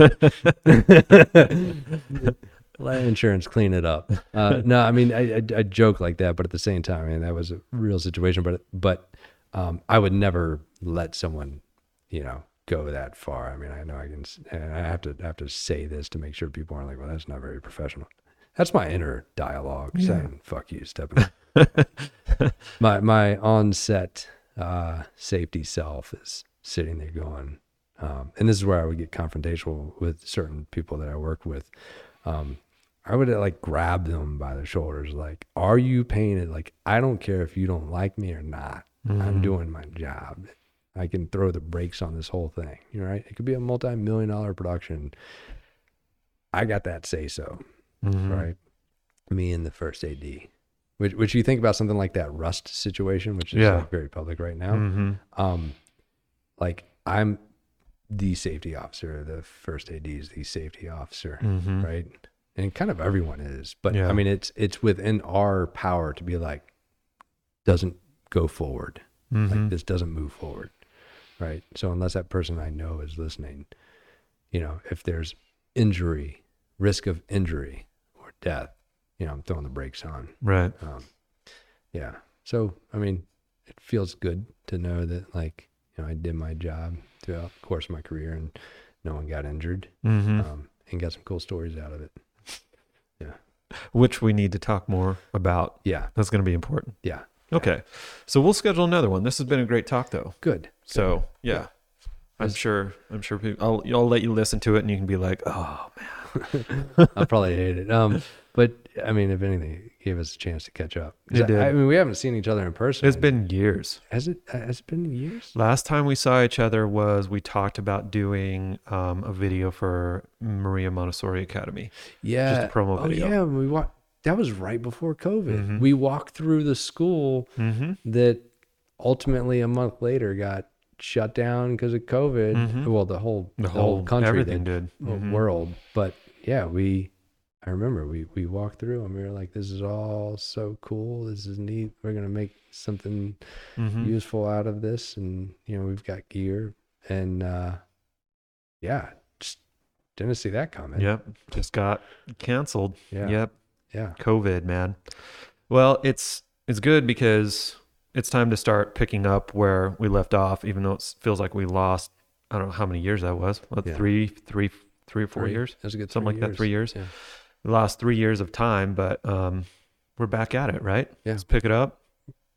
You're going to make awesome videos Yes. that we can all watch.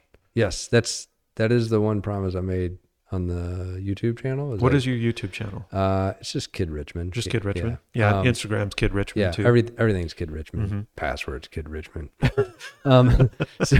So I made a promise to everyone in one of my videos. I said, I'm not going to make content that sucks. Mm-hmm. And I guess people don't realize that also meant that I just wouldn't make content if I felt it was going to suck. So Mm-hmm. that's why I haven't made any videos. Mm. But got some new stuff that I'll put in the works. And I do greatly appreciate you sitting down, spending time with me. Oh, yeah. No. Thanks for hopping on too. Yeah. Gives me some content, good conversations. Yeah. We've got to do the new Atlantis for sure. This is the Expedition One podcast, of course, for my Expedition One people, customers, and whoever wants to listen to off-road content. A lot of it was. Yeah. So Kid Richmond shits on everything. that's the subtitle of this one. Okay. So, well, awesome, man. This has been good. So let's do more. Everybody, thanks for watching, and we'll see you next time.